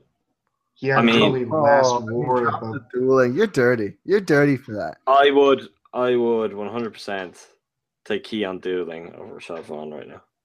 Here, this is fun. You look at Orlando Johnson's stats. Keon is that a thing people say? No, it's not. Oh, okay. Orlando Johnson shooting 35.7 from the field and 40% from three. Not great numbers. Then you look at good old Shoddy. He's like an MVP compared to him. 15.4% from the field, 11.1% from three.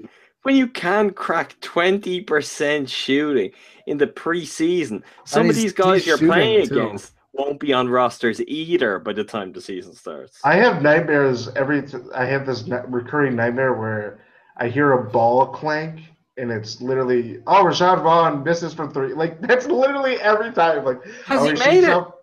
Those numbers, are they basically, is the only thing stopping those from being like 0-0 that 1 out of 9 he made against the Bulls, which was pretty close to a game winner? I think so. No, I think that might be the only one that he's hit, honestly. Because he's played only 2 games because he's had a sprained ankle. Let's see. He's had a sprained ankle, or he's going on a fishing. He's getting worked. He's gonna get chopped. Getting chopped means something else now, Jordan. No, I said chopped.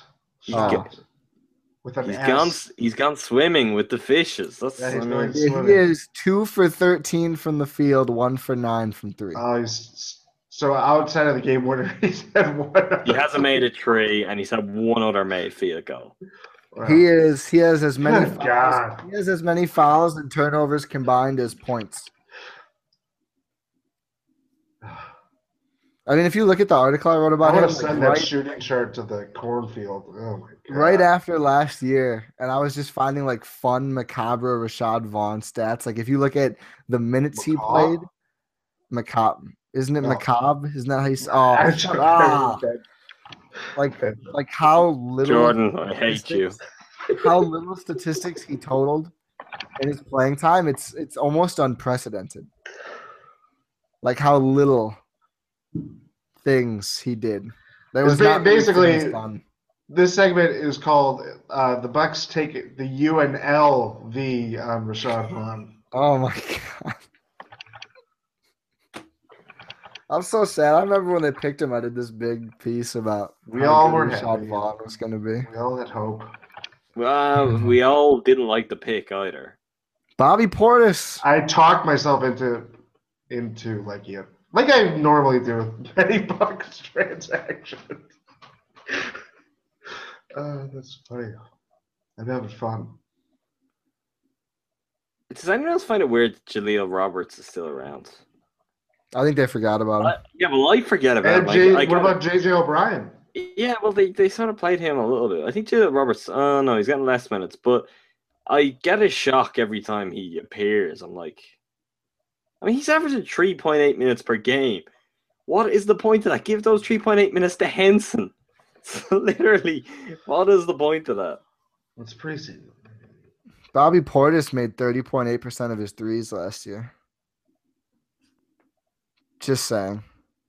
Like the guy they picked to be the probably shooter. More than Vaughn's percentage last season and this preseason combined. It is. He shot 30.5% last year and 11.1 this preseason. So but technically, maybe they've got an upgrade on Bobby Portis. Oh no, it's not. Never mind. I was looking at field goal. It's not. Right. I can't talk about Vaughn anymore. Yeah, I think we might have to have a. Oh, we're gonna have a Vaughn thing every week, are we? No, let's do a moratorium. A I think moratorium. we might have to can't have talk a about hiatus of talking about Vaughn because it just makes everyone sad. Yeah, it's kind of it's not It's good. hopeless. It's literally hopeless. I hope he gets better. I mean, statistically, it's very improbable, but I hope he gets better. You're talking about having a hiatus of talking about Vaughn reminds me of Ty and I were talking earlier about Fred Hoiberg's comments about a week ago when he said, "Yeah, Tony Snell's not going to play for a little bit." Yeah, he's got a sprained ankle. He'll be out. So he actually. Maybe we should not talk about Rashad Vaughn for a little bit. How about it? Yeah. He's not going to play for a little bit. He's not gonna play for a little bit. When Jason Kidd comes out and gives him like one last vote of confidence, and then he starts retweeting Sirius XM radio stuff, then we'll know the writing is on the wall. Tune in. Red rum. Time for the mailbag. Mailbag. Oh, I hope we're all ready. You sound encouraged for this first one. June's Fauchiz. Is the Brandon Knight trade the worst NBA trade in the last 3 years? No, that salary dump that I mentioned earlier probably is. That the Kings did. That's got to be up there. A sneaky bad trade, and Adam knows this very well. The Hawks traded Adrian Payne for a first rounder to the Timberwolves. That's pretty bad. That's literally that's the equivalent. That's the equivalent of the Bucks trading Rashad Vaughn. No, but the difference. I actually think Payne was the 17th overall pick as well. Eerie. Call up the Timberwolves now. The Hawks traded him after like 2 months because they went, oh boy. That's how you know. I don't know why you trade for a guy after if you got drafted 2 months ago. But you know what I mean? That you can do that. You don't trade for that guy. You're like, okay, he's still the first round. Call that the Jody Meeks. Yeah. Like if you get traded on draft night, that's one thing. But like if you worked out with the team a little while and then all of a sudden they're like, hey, this guy's available. Nah, I'm good. Look, we're answering this seriously, which is ridiculous. It's obviously not the worst NBA trade in the last 3 years. It's not even close. It's a trade that the Bucks got other things out of. You know why we do this thing? Actually, Lucas Harkins, one of our contributors, did this great piece on Brandon Jennings a while ago and how Brandon Jennings still sort of influences the franchise today. And people love to trace this of all the players the Bucks have got from Brandon Jennings. Slava Kravtsov. Yeah, don't forget that might be the worst trade from the Pistons side of things. Take one branch of trades out of that, and we could do that article on Brandon Knight. Miles Plumlee, you know that guy who's like the perfect fit of a center for Point Giannis? He came out of that. Tyler Ennis came out of that, who became Michael Beasley. MCW was Tony Snell. He just had to stop. Laugh at whatever. That's 3 rotation guys. The Suns would love to get rid of Brandon Knight. They'd love a real offer. He's coming off the bench, and he moans about it. It's like MCW. People can't see that. I've obviously today there was the big brouhaha about all this trade stuff, and it's so funny to me that when people talk about Brandon Knight, and he was really, I give him credit. I was never the biggest fan of him, but he was good for the first half of the year before he got traded. That's for sure. All-star level. Time since, he was a borderline all-star. He's a debatable all-star. As a replacement, we have to say that too. And on a completely different team, on a team where Giannis wasn't even like. Giannis wasn't the guy. Giannis wasn't starting to start that season. Middleton wasn't starting. Jabari was injured. It's like there's no. That is literally like saying Michael Carter-Williams was really good on the Philadelphia 76ers as a rookie. Well, the difference is that Bucks team made the playoffs. Yeah. Like they won games. Other thing though too that comes into this is that it was debatable if he was the true reason why they made it to the playoffs or had a 41-41 record. I mean, Well, the bench no one player who's not a top 5 player is the one reason any The team reason, wins. but Hamid, the reason that season, it's easy to go, oh, Brandon Knight was the best player before the All-Star break. Yeah, that's true. What the Bucks got to the playoffs and what gave the Bucks success that season was not a best player or any one individual. It was their team defense. and No, but I mean, team defense It doesn't was- make game-winning shots. And No, but they didn't make a whole lot of shots. They won games by being the second best defense in the NBA. And okay, Brandon Knight played his role within that. But if you're going to tell me he was integral to the team defense, that's not true, because that's something that did manage to carry over into the second half of the season, into the playoffs, when, say, a lot of their offensive numbers took a big drop off. So, and the guy and the Brandon Knight of during that season has not been the Brandon Knight. no, in not even Phoenix. close to it. No, I mean, he's Yeah. been hurt the whole time. He's not been hurt the whole time. He's not been hurt the whole time. 52 games last year. I mean, even if he's fine, let's say he's been hurt the whole time. Why would we want a piece of the guy who's been hurt the whole time? I'm not saying anyone wants a piece of him. I'm just saying you're tearing him up for no reason. I don't know why. For no reason. Ty, he's not good. Yes, he is. He's a perfectly average point guard. The last time he was healthy for a whole season, for a whole tenure with a team, was with the Bucks in the playoff year. He averaged 18 points, 5.5 assists, over 4 rebounds, and over 1.5 steals per game. He shot 43% from the field and 41% from 3. He did that on a team with guys like Zaza Pachulia, Ersan Ilyasova. He had really good, reliable role players. No one who was going to shoot. No one who was going to score. So he's going to have every opportunity to do that. So then he goes to Phoenix, and him and Eric Bledsoe. I mean, Eric Bledsoe is really good. That should work out well. Guess what? It doesn't. He can't play with other players. He can't play with another point guard. I just don't think he is as good. And people base it off of half of a season. I feel like he'd be a very good 6th man, but he's not even prepared to embrace that role. I wouldn't embrace that role if I was him on the Suns. Why? Because he's got Eric Bledsoe and Devin Booker, who are both much better players playing ahead of him. I wouldn't say Devin Booker is not a better player than he is right now. Devin Booker has play a chance defense. to be the future of a franchise. Yeah, he does. But Brandon Knight is the future of your franchise. I would start him too. Brandon Knight is not a savior like some people make him out to be. He's also not a garbage player. He's a fine player who's been in a situation in Phoenix that has been hell for every guard that's been there. And what have they had? 6 point guards over the last 3 years? Something like that? I mean, there was a time they were running 3-point guard. And then they tried to run then they tried to run 2-point guard situations last year. They didn't realize it doesn't work. They keep trying to do this. It's not a good idea. I think blaming the Phoenix situation. I don't think it's the system. It's similar to the whole MCW. This idea that the Bucks had about MCW. It's perfectly it's how people view Brandon Knight. The idea of Brandon Knight then is not what he is now. And he hasn't shown it outside of the first 50 or so games of that season. He wasn't that guy with the Pistons, and he hasn't been that guy with the Suns. And his other season with the Bucks, he was fine. Wasn't that good? It also happened to be the worst season in Bucks franchise history. So I just don't know where people get this idea on Brandon Knight. He's fine, but let's not pretend he's really, really good. And he's at least normal good. He's perfectly average. Honestly, he's perfectly average. That's all he is. Average. If Brandon Knight is your starting point guard, if you're a team and he was your starting point guard, you're a bad team. You know, that's still better than average.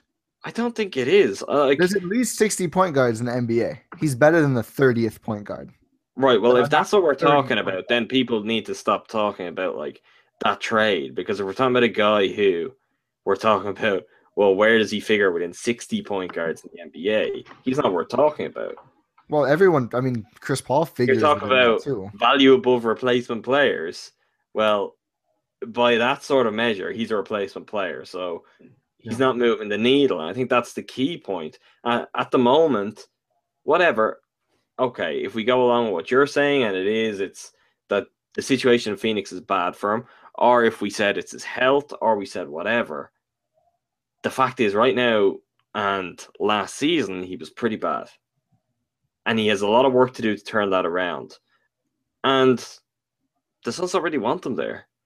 I just feel like we're now a little bit more detached, and we have the good memories of it.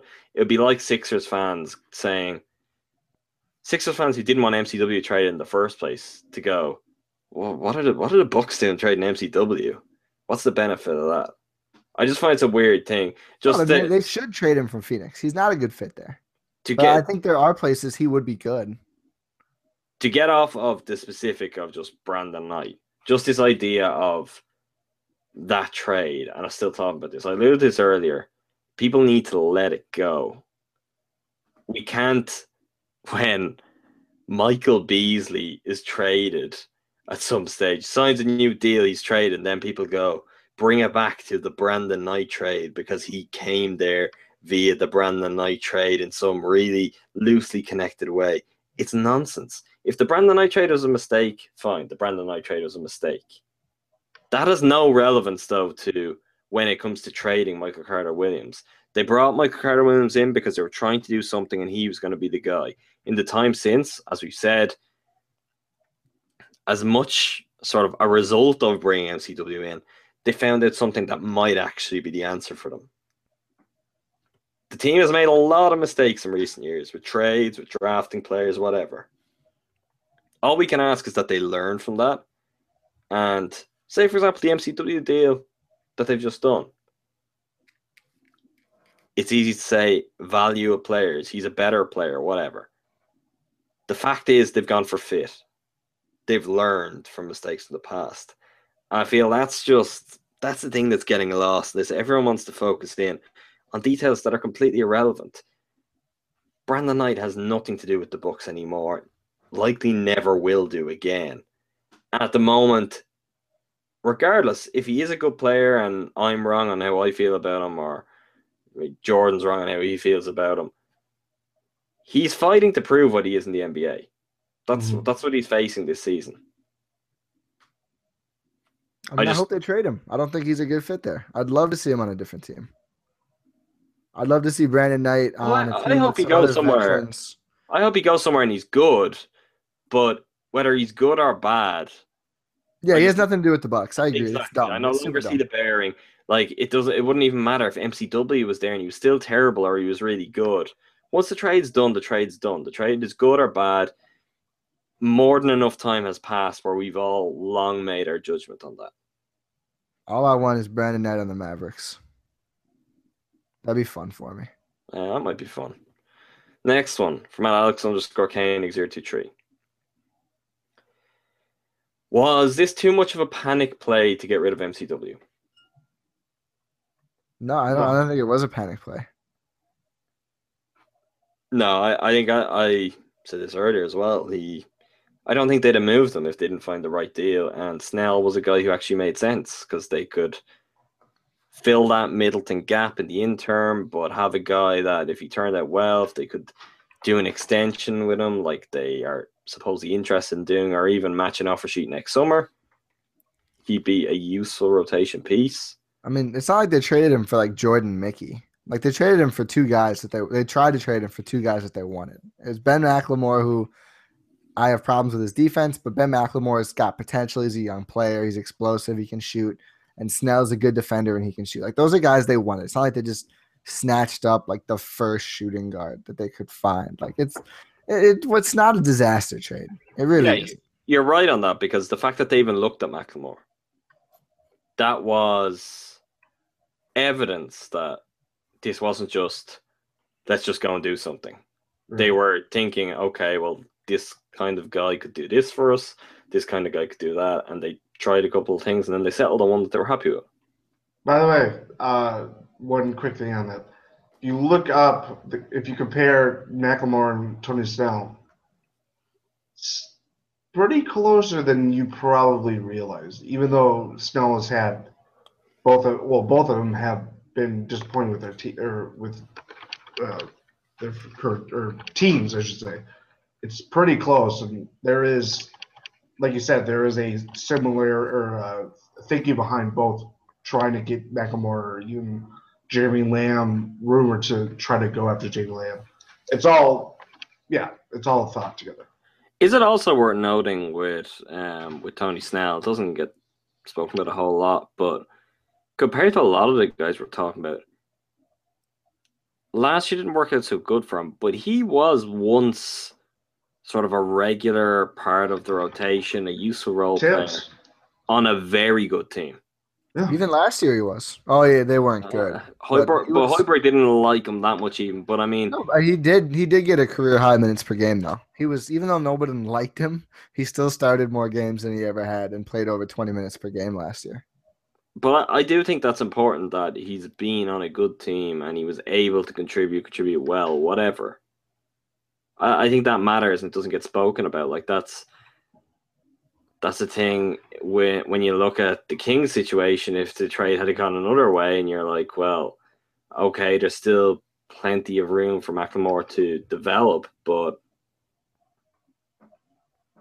I mean, what do we really know? He's been on bad teams. That goes one of two ways. You go, oh, he's been bad because he's been on bad teams, or he sort of has played a role in that one way or another. With Tony Snell, you've just seen that he can fit in with a group that is well-drilled, well-organized, and very effective in getting results. And under a coach like Tibbs, I mean, you know, when we talk about how a lot of players who've come to Milwaukee, they mention how difficult they find it adjusting to the defense and whatever, picking up on calls and things. You'd like to think that would be a little bit easier for Snell, having played under Tibbs. Obviously, the switching is a little bit different, but he's going to be used to having played under a coach who puts that kind of emphasis on that side of the ball. Mm-hmm.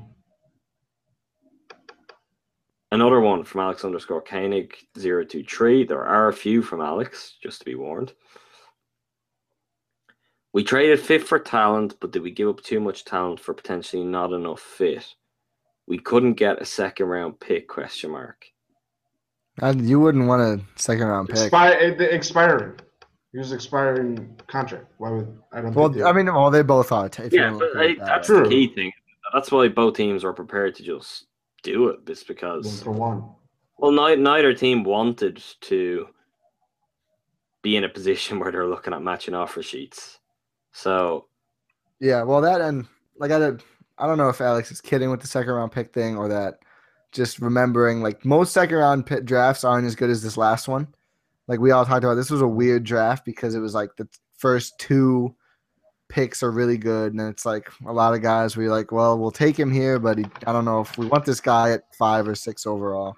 And then like toward the end of the first, like top of the second round, there's a lot of guys who are on like pretty even footing. So like some guys like Deonta Davis, Pat McCaw, Malcolm Brogdon fell to the second round, where some of those guys still make second round in other drafts. Like second round picks usually are worth just about nothing, especially if you're on any sort of a good team. Yeah, see, the thing is, there's this weird thing in the Bucks fan base at the moment over second-round picks, which I'm not going to go into because I'll probably burst some blood vessels in my eye or something. But well, that should be just happening. No, I was going to make it a terrible joke. There is this, at the moment, I guess, this instinct to view second-round picks as more than they are. They're useful. I mean, I guarantee you, if the Bucks could have got a second-round pick, they would have got one. No. Well, yeah, you know what, you're right. You think they would have rather had a second-round pick than Tony Snell? No, but he's talking about... well, I was taking that as he meant... With it? Oh, yeah. I thought he meant instead. No. You could be right either, but I was taking it as he meant with. I don't know if the Bulls have picks. I think they do, but I mean, I feel like that's a lot. Why are they going to give up a second-round pick and a player for someone who's a free agent next summer? And if they don't actually like him, he doesn't work out, well, then they don't even want to keep him. Yep. The reason the deal goes down is because it's a no-risk gamble for both sides.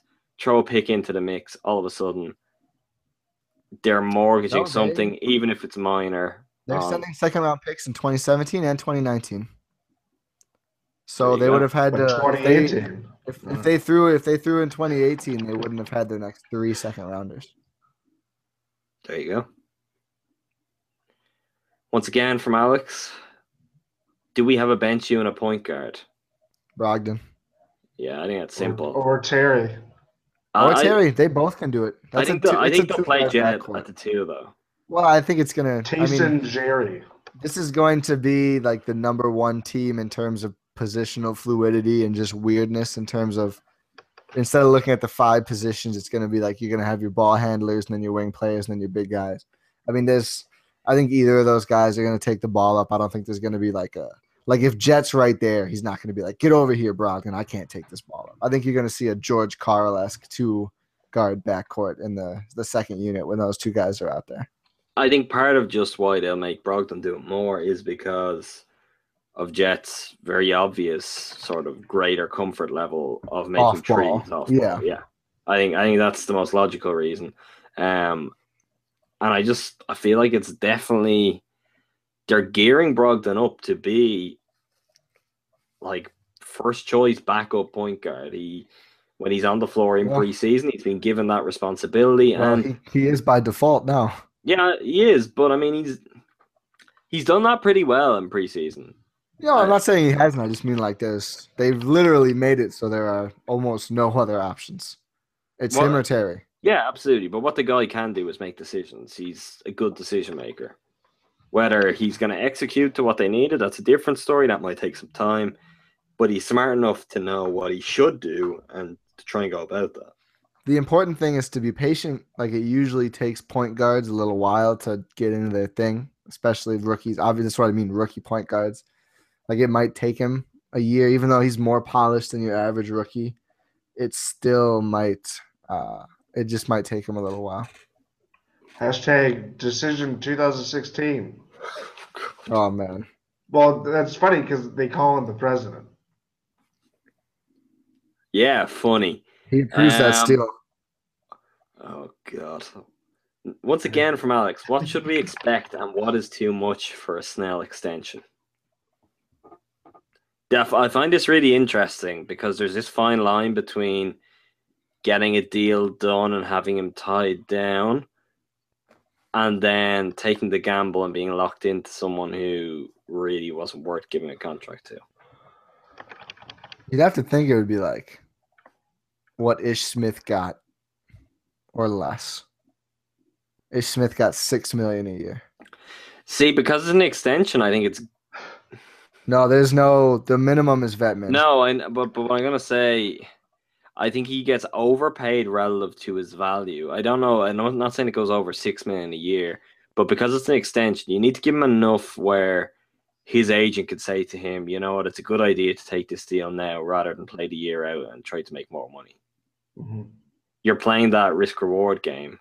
And if you're already thinking of giving him an extension like the Bucks seemingly are, they must be really high on him. Like, they must be convinced he's going to have a great year.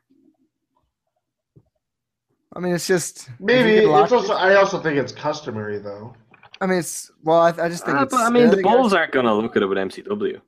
No, then, I mean, it's MCW wouldn't take a cheap offer. Snell might. That's the difference. But they have. I mean, all the beat writers like Casey Johnson, the Chicago Tribune, have said the Bulls have no interest in talking extension with MCW. They want to see him play out the year and they go from there in the summer. Yeah. Well, it's like if you can lock a guy down who you know can be a rotational player in Snell for like 3 more years at like 15 to 18 million total. I mean, it's just smart in how the cap is now. I mean, you're not going to find someone for less than that unless you draft them. Like, would something like, say, if they went longer on years, would something like 4 years, 22 be too much? Maybe. I don't know.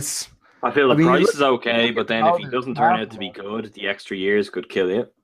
You just look at how their cap looks. It's already so tough.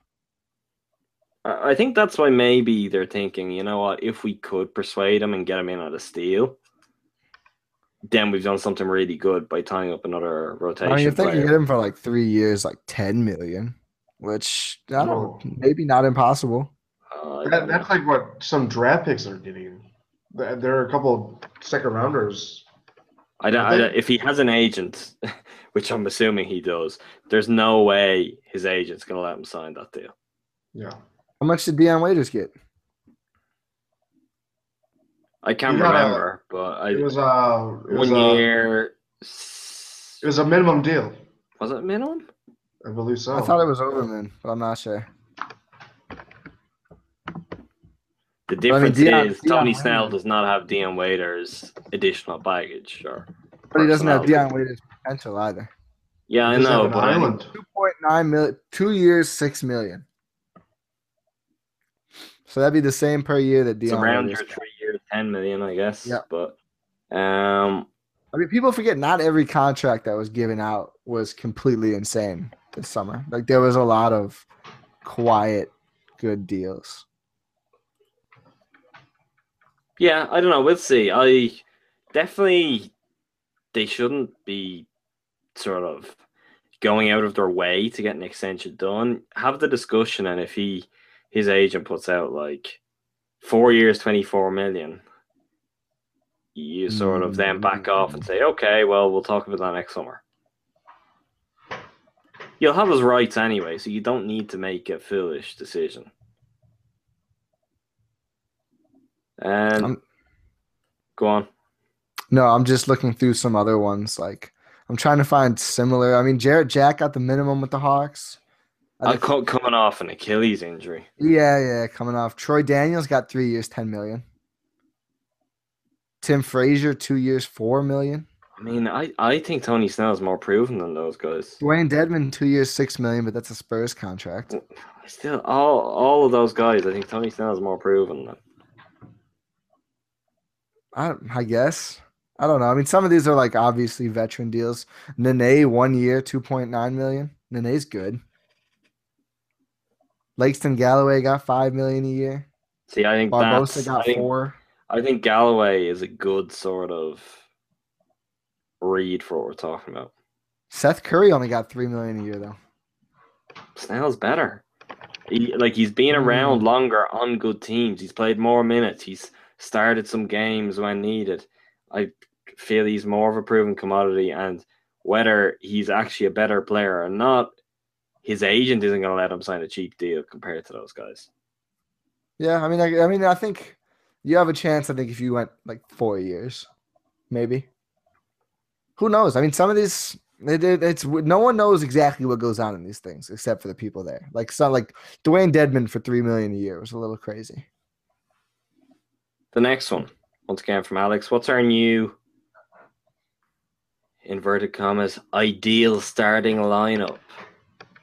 I'm guessing we assume Middleton is out here. Yeah. And for me, it's going to be Deli, Snell, Giannis, Jabari, Plumlee. Yep. Yeah.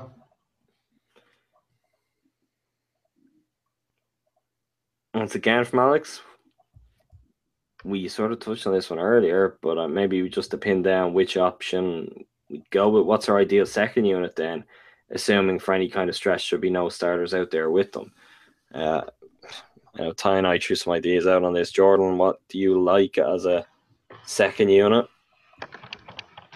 Maybe like Brogdon, Terry. I guess you have to go Beasley, Teletovic.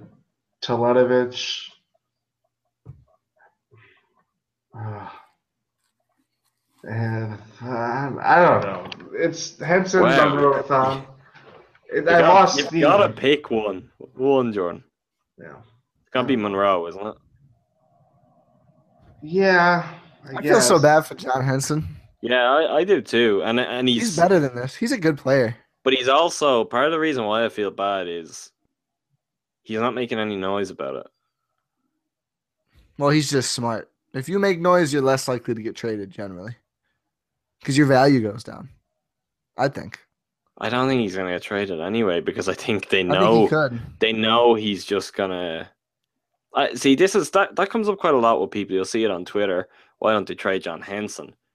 His And- value would be the highest by far among the centers. Yeah, but you're gonna unless they trade him for another center that they like, and they're not gonna find another center as good on that deal as Young, whatever. If you're not trading him for center, Monroe hits free agency next summer. There aren't many centers on the free agent market, and you just have Miles Plumlee. Just get someone. Who cares? Okay, that's ridiculous. Why was that? What, backup center? But we don't even know that Miles Plumlee is really gonna work. Well, I mean, that's even if you have another guy, if he doesn't really work, you're kind of, I can't say the word I'd like to say on this podcast, but you're kind of up a certain creek without a paddle, considering the money he's getting and the lack of money this team will have after the Jabari extension gets done. He needs to work. Something's very wrong if he's not working. Unless this new CBA comes with another amnesty, it's going to be very tough for them to be good if they cannot rely on Miles Plumlee to start. Especially if he's the only paid center on the roster. Like when you sign a guy to 12.5 a year, he needs to be good. I don't feel it's that vital to them if they have another good center option there. I feel that is if they end up in a spot where it's just like sign another guy, whatever, they're your backup center and there's no wiggle room on that, then I think it's a problem. I think part of the reason they give Plumlee that contract is because they know they also have Henson on a deal. It's like, whatever, as much as talked about how much money is tied up there, they have the security to say, okay, we can pay the guy who fits really well that extra bit more, because even if something goes on there, we still got John Henson on a good deal for a while. I don't know. That's besides the point, really. Next one from Metastic. Tony, being Tony Snell, had a 9 trillion and was +9. This was a game last year for the Bulls where Tony Snell played 9 minutes and failed to record a single stat in the box. Yeah, the Trillion Club. Literally no stats in 9 minutes. Bulls fans said this summarized his career. Doesn't that make you excited? I mean, he didn't get the ball. If he got the ball, he would have shot the ball. They really did being not give him the ball. +9 with no stats in 9 minutes that's impressive. It's kind of what the Bucks bragging. need. That's just kind of what the Bucks bragging need right now. You're right. That is what the Bucks need, because that's basically he just did what was needed of him, which was pretty close to nothing for that spell. He stood in the right spots. Yeah, so that other guys could get open or whatever. He obviously did the right things on defense. Yeah, that is exciting. There's going to be a lot of those on the Bulls this year, by the way. They got guys who will dribble the air out of the basketball. Nikola Mirotic is going to be like 3 for 3 on threes.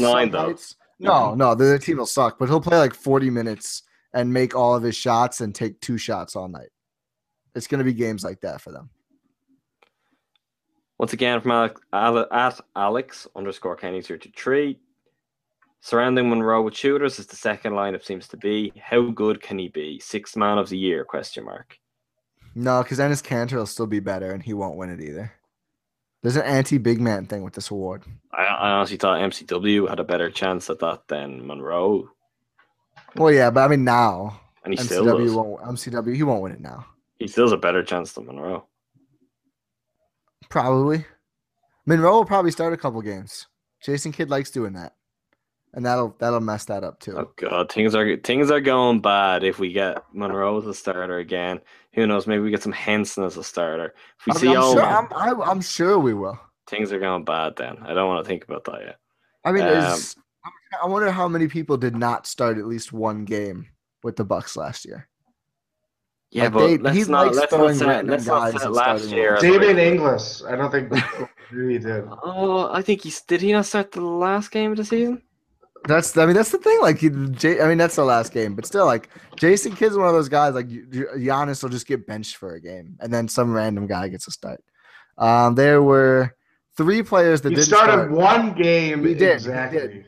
The only players to not start were Novak, Cunningham, and Vasquez. Everyone else started at least one game. JOB started 4. Rashad started 6. Ennis 7. Basically, the only guy is Vasquez because Yeah. I mean Yeah, the other Novak two are had Novak barely had real. 2 3 games, and games. Cunningham lasted like 4. 10 4? days. I don't think he got 10 days even. No, He you had 4 got games. one 10 days. Novak had 3. So the only real rotation player was Vasquez. And I guarantee That's surprising. if he was – I mean, he only played 23 games. If he had played 50 games, he would have started one. That I find that amazing because when I think back to things we talked about and things that I definitely wrote before last season, but we did talk about his fit as a starter before the injury and everything. It's funny, but it's still not because I actually still would stand by that. No. I stand by it too. I'm just laughing because it was. It's crazy that he's the guy that didn't have one. Yeah, David Inglis gets a start over Grievous Vasquez. Your 2015-16 Milwaukee Bucks season, ladies and gentlemen. Hey, how about opening night Cope?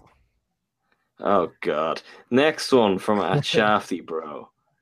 Tony Snell or 2013 Middleton? Probably 2013 Middleton.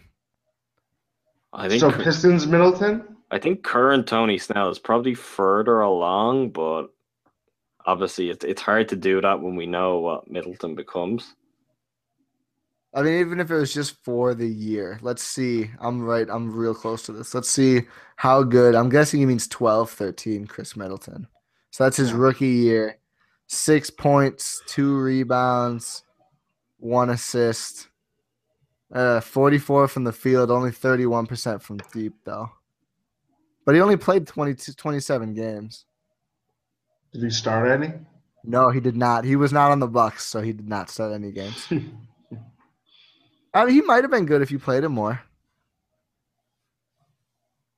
I'd go Tony Snell if it was like one of those is being slotted in right now, but it is hard to sort of answer that question properly when we know what Middleton became. Yeah. Next one from at DJ Jazzy 1. Is Kidd the right coach for the future? If he isn't, who would you want in his place? Not named Pop or Stevens. A lot of guys. Bud. A lot of guys. Jaeger. Yeah, but I am not a Jason Kidd fan, and I wouldn't even say right now he's not the right coach for the future because, much like the trades earlier, I think we're now at a point where last season has to be done at least until he has enough time to prove that it was or wasn't a one-off thing. No, yeah, I mean, but if you give me the option to pick any but 2 coaches. Oh yeah, I know. If we're doing the option, I mean, it's pretty endless, nearly. Yeah, Bud, Spo, Rick Carlisle. Those are the best 3 besides those 2. SVG. Even Steve Clifford's a really good coach. Yeah. D'Antoni would be fun. I have a feeling Stan McGundy's going to be in the league for a very long time. Oh. I might take JVG if you wanted to get back into it. I mean, over Jason Kidd, definitely, yeah, but whatever. How much would we have to pay Messina? Can we start a Kickstarter? I don't know if you can just buy Messina like that. You can try. I mean, Pop would laugh, and then then Becky Hammond would be the next great thing. There's probably some fishing with John Henson stuff going down there. You've got to do things right by Messina. He's only going to go to certain teams. So, yeah, I don't know. Let's give Kidd the benefit of the doubt, though. New season, new contract. New year, new me. So, he is the coach for the future at the moment, right or wrong. So he just signed a contract extension. Yeah, so let's all get behind them and see where that goes. Once again, from DJ Jazzy 1, when should we start regretting passing on Joel Embiid? Delhi, Middleton, Giannis, Ton, Embiid, question mark. No, I mean, nothing would look the same. But, I mean, nothing was the same. Yeah, but he hasn't played a regular season NBA game yet. So No, I mean that too, but I'm saying like you can't assume the rest of the roster looks like that. yeah, no, that's Exactly. fair. But I really just I think He's if probably gonna healthy, be if good. healthy, he's like a generational center. And that was flagged up from that draft. It was with his skill set, how sort of fully formed and just exceptionally good he was coming into the league. Health was always going to be the question. It's become a bigger question since. But he's a really special center. The thing is, Jabari came in as a really, really special forward as well. I haven't really changed my mind on that yet. Well, I mean, what's hilarious about this question is that he names off the rest of the four. Oh, man, All right, so then your roster is made up of Embiid, Henson, Plumlee, and Monroe. If we're just looking at I want to everything shut you down here because Jordan was making noises when I was thinking that Jabari could still be a special scorer. You don't what? Jordan No, doesn't. I wasn't. No, I was not making noise about No, that. I need to find out what they were. Okay, what were these noises? I don't. They were those noises, those Jordan Treske exasperation sounds. It's just what's done is done. I just don't. I don't. It's like the trades again. It's like it's the trades again. And what I mean, if he's having, who's to say he comes back if he were to be drafted by the Bucks? Would everything go the same? Would it's such a whole. It's the butterfly effect, Jordan. I'm still happy. Ashton Kutcher is up in my grill right now, and I can't give it. I'm still happy with Jabari Parker. Yeah, absolutely. Yeah. I think he's a great fit in terms of personality as well as player for what the Bucks have become. They could be something completely different with Embiid, but we'll never know. So, yeah, it's that. I don't want to name the second rounders who this conversation is ongoing about, but it's that same thing of, well, if we picked them. They didn't. So, whatever. And that applies to the second rounders. Although they were picked at the Bucks position, they weren't picked by the Bucks. Picks were traded. Next one. At Alex_Kenny023. Which Bucks team will we see during the regular season?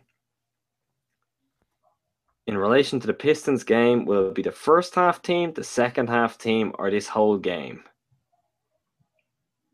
I think this whole game will be the Bucks team, the one where you'll get very exciting and ridiculous highs, and they will also bring you crashing down to earth like I don't know what. Yeah, I mean, that's usually how it goes with this team. So I don't know why it would change. I'm wearing the jersey, and that's one of the requirements that Jason Kidd asked for. So, I mean, without Middleton, especially, that was their most consistent player by far. Without him, there's going to be games where they look really good, and then like the next half will come around and they'll lose by a lot. And I mean, I hope they figure that out. But I mean, just what we've seen in the preseason and just knowing how much of a steady presence Middleton is or was on this team. It's going to be tough at times, I think. Quick poll. More or less optimistic about the season than you were before the trades. So if we take it as the time after Middleton got injured, before the Beasley trade happened, from that time frame to now, more or less optimistic or the same? Way more. Way more for Ty. You're the same, really. I don't want to say way more. I'm more optimistic. They found a real wing player. They found two real wing players. I feel they can now put an actual team out there that's solid enough that if Giannis and Jabari are really good, you know what, maybe they could scrape some sort of miraculous season that keeps them in an 8-seed mix and maybe they get lucky, whatever. I feel that now, where only a few days ago, having MCW might have helped scoring in the second unit, but it also might have led to Vaughn starting, and that's disgusting. Yeah, that was a losing team. He's still gonna play a lot, though. I don't know if he is, Jordan. I don't know. It's one of life's greatest mysteries. If he's playing like this, I think they could into a point guard. He's so lucky that happened. He would have no minutes. I said this to Jordan though earlier. I think that nearly happened as a result of how bad he was. That was a way to utilize Brogdon effectively without just having to throw him in at the deep end and be a No, starter. yeah, no, you said that. You said that on the podcast, but I mean, like they could still have gotten Snell and played Snell, and then just had Brogdon be the backup too, and then Vaughn gets no minutes. Like we said this right away. Brogdon was before we knew they'd play him at point. He would eat up all of Vaughn's minutes. I still believe that to be true. He might still do that. Yeah, I mean, as a combo guard, he still would because Jet's really a combo guard too. So they're going to run with a 2 combo guard backcourt in the second unit. Snell just means they now have a guy who can ensure that Vaughn doesn't have to play starters minutes too. Mm-hmm. Yeah. Which, thank God for that. Italiano. We're only a few weeks removed from here discussing this, and at the time I did say, who are you going to play? Play Vaughn. I mean, what? It can only get better. That still applies, except I think preseason has pushed me over the edge. I know it can only get better, but I feel pretty confident it's not going to.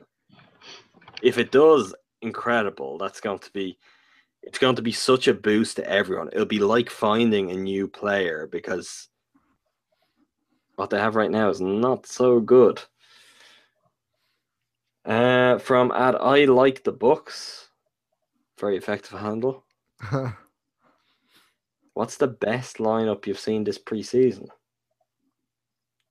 The one at the start of the game tonight looked pretty good. Yeah. I was always interested to see that lineup. And it was Deli, Yanis, Teletovic, Parker, Plumlee, where you're sort of scratching your head working out, well, who's the 2? I think there was some of that happened, to be honest. But they started really well. They opened up a big lead early on and looked very, very good. Mm-hmm. I like that one. Any other suggestions? Maybe that one's good. I don't know. I mean, it's been tough for me to look at individual lineups because a lot of the times, like Orlando Johnson sneaks in or something like that. Like I don't know if we've seen many very serious. He's gonna make the roster though, Ty. Remember? Hopefully, but he still wouldn't play. I would have liked to have seen Dellavedova, MCW, and then the rest of the starters at some point just to see how it would have worked, but we never really did. It's dead. We never have to worry about it again now. I mean, I actually wanted to see that lineup. Well, but it would have been. What was I going to say? Oh, I've liked when Thon's been in there. I don't think he'll play much, and I've talked about this extensively. But I've liked when he was in there because I think he brings some fun aspects to the game. Just because you said it couldn't get worse for Vaughn, the most a player has ever taken field goals without making a single one in a single season was when Luther Green went 0 for 11 in 1972-73. It could be worse. He could go after Luther Green's record of most attempts without a make in a single season. I mean, 2 games and he surpassed that. Oh, Bebe is almost on this list. He went 1 for 12 last year. I mean, 1 is 1 more than Vaughn could potentially get. So that would be the worst case scenario. That's a record you do not want to chase. Last one. Once again, from I like the Bucks. Is the bench going to be a positive or negative this season? I think it's a resounding positive. They didn't have a bench last year. This is a real bench that can have its own identity and can do things. Yeah, I mean, they have a bench now. It's going to be a lot better. Are we judging it from last year or as like in the 30 teams they're ranked 15 or above? Judge it within the 30 teams because I saw you shifting uncomfortably in your chair. I think they come close to being 15. Yeah, I think they're middle of the road. Yeah. I think, but if I was to go one way or the other, I think they're middle of the road upwards. Like, I could see them. So if we're on a Being- road, you're in the middle of the road, but there's a hill coming. And they're just climbing that hill rather than sort of. Yeah, I think there'll be a positive. That is it for us, for our MCW. Who knows? Maybe we'll never talk about him again. As I said, maybe we'll banish him with Brandon Knight. I think I'm fully prepared to banish Brandon Knight now. I'm gonna have you on timeout with Ty to do the Brandon Knight only future no past podcast. Oh wow, Ty and I are gonna have a podcast where we just shout at each other for the whole thing, not just in segments. You said you'd like him on the Mavericks. Yeah, but I mean, in reality, he's gonna be terrible. He's gonna be on the Suns. So In memoriam to both. moment Not of you two. silence for all our fallen point guards. Yes. Hey, shout out Ish Smith shining tonight. I can't even remember if Ish Smith played well. I don't either. He played well the other day. I thought this was the moment of silence. Well, Ish Smith killed the silence. So That is good. it for this week's podcast. Make sure to come back next week when we will be very close to the start of the season. Read all of our work at behindthebuckpass.com. Follow us on SoundCloud. Oh, I think I've made a mess of this. It's a while since I've done it.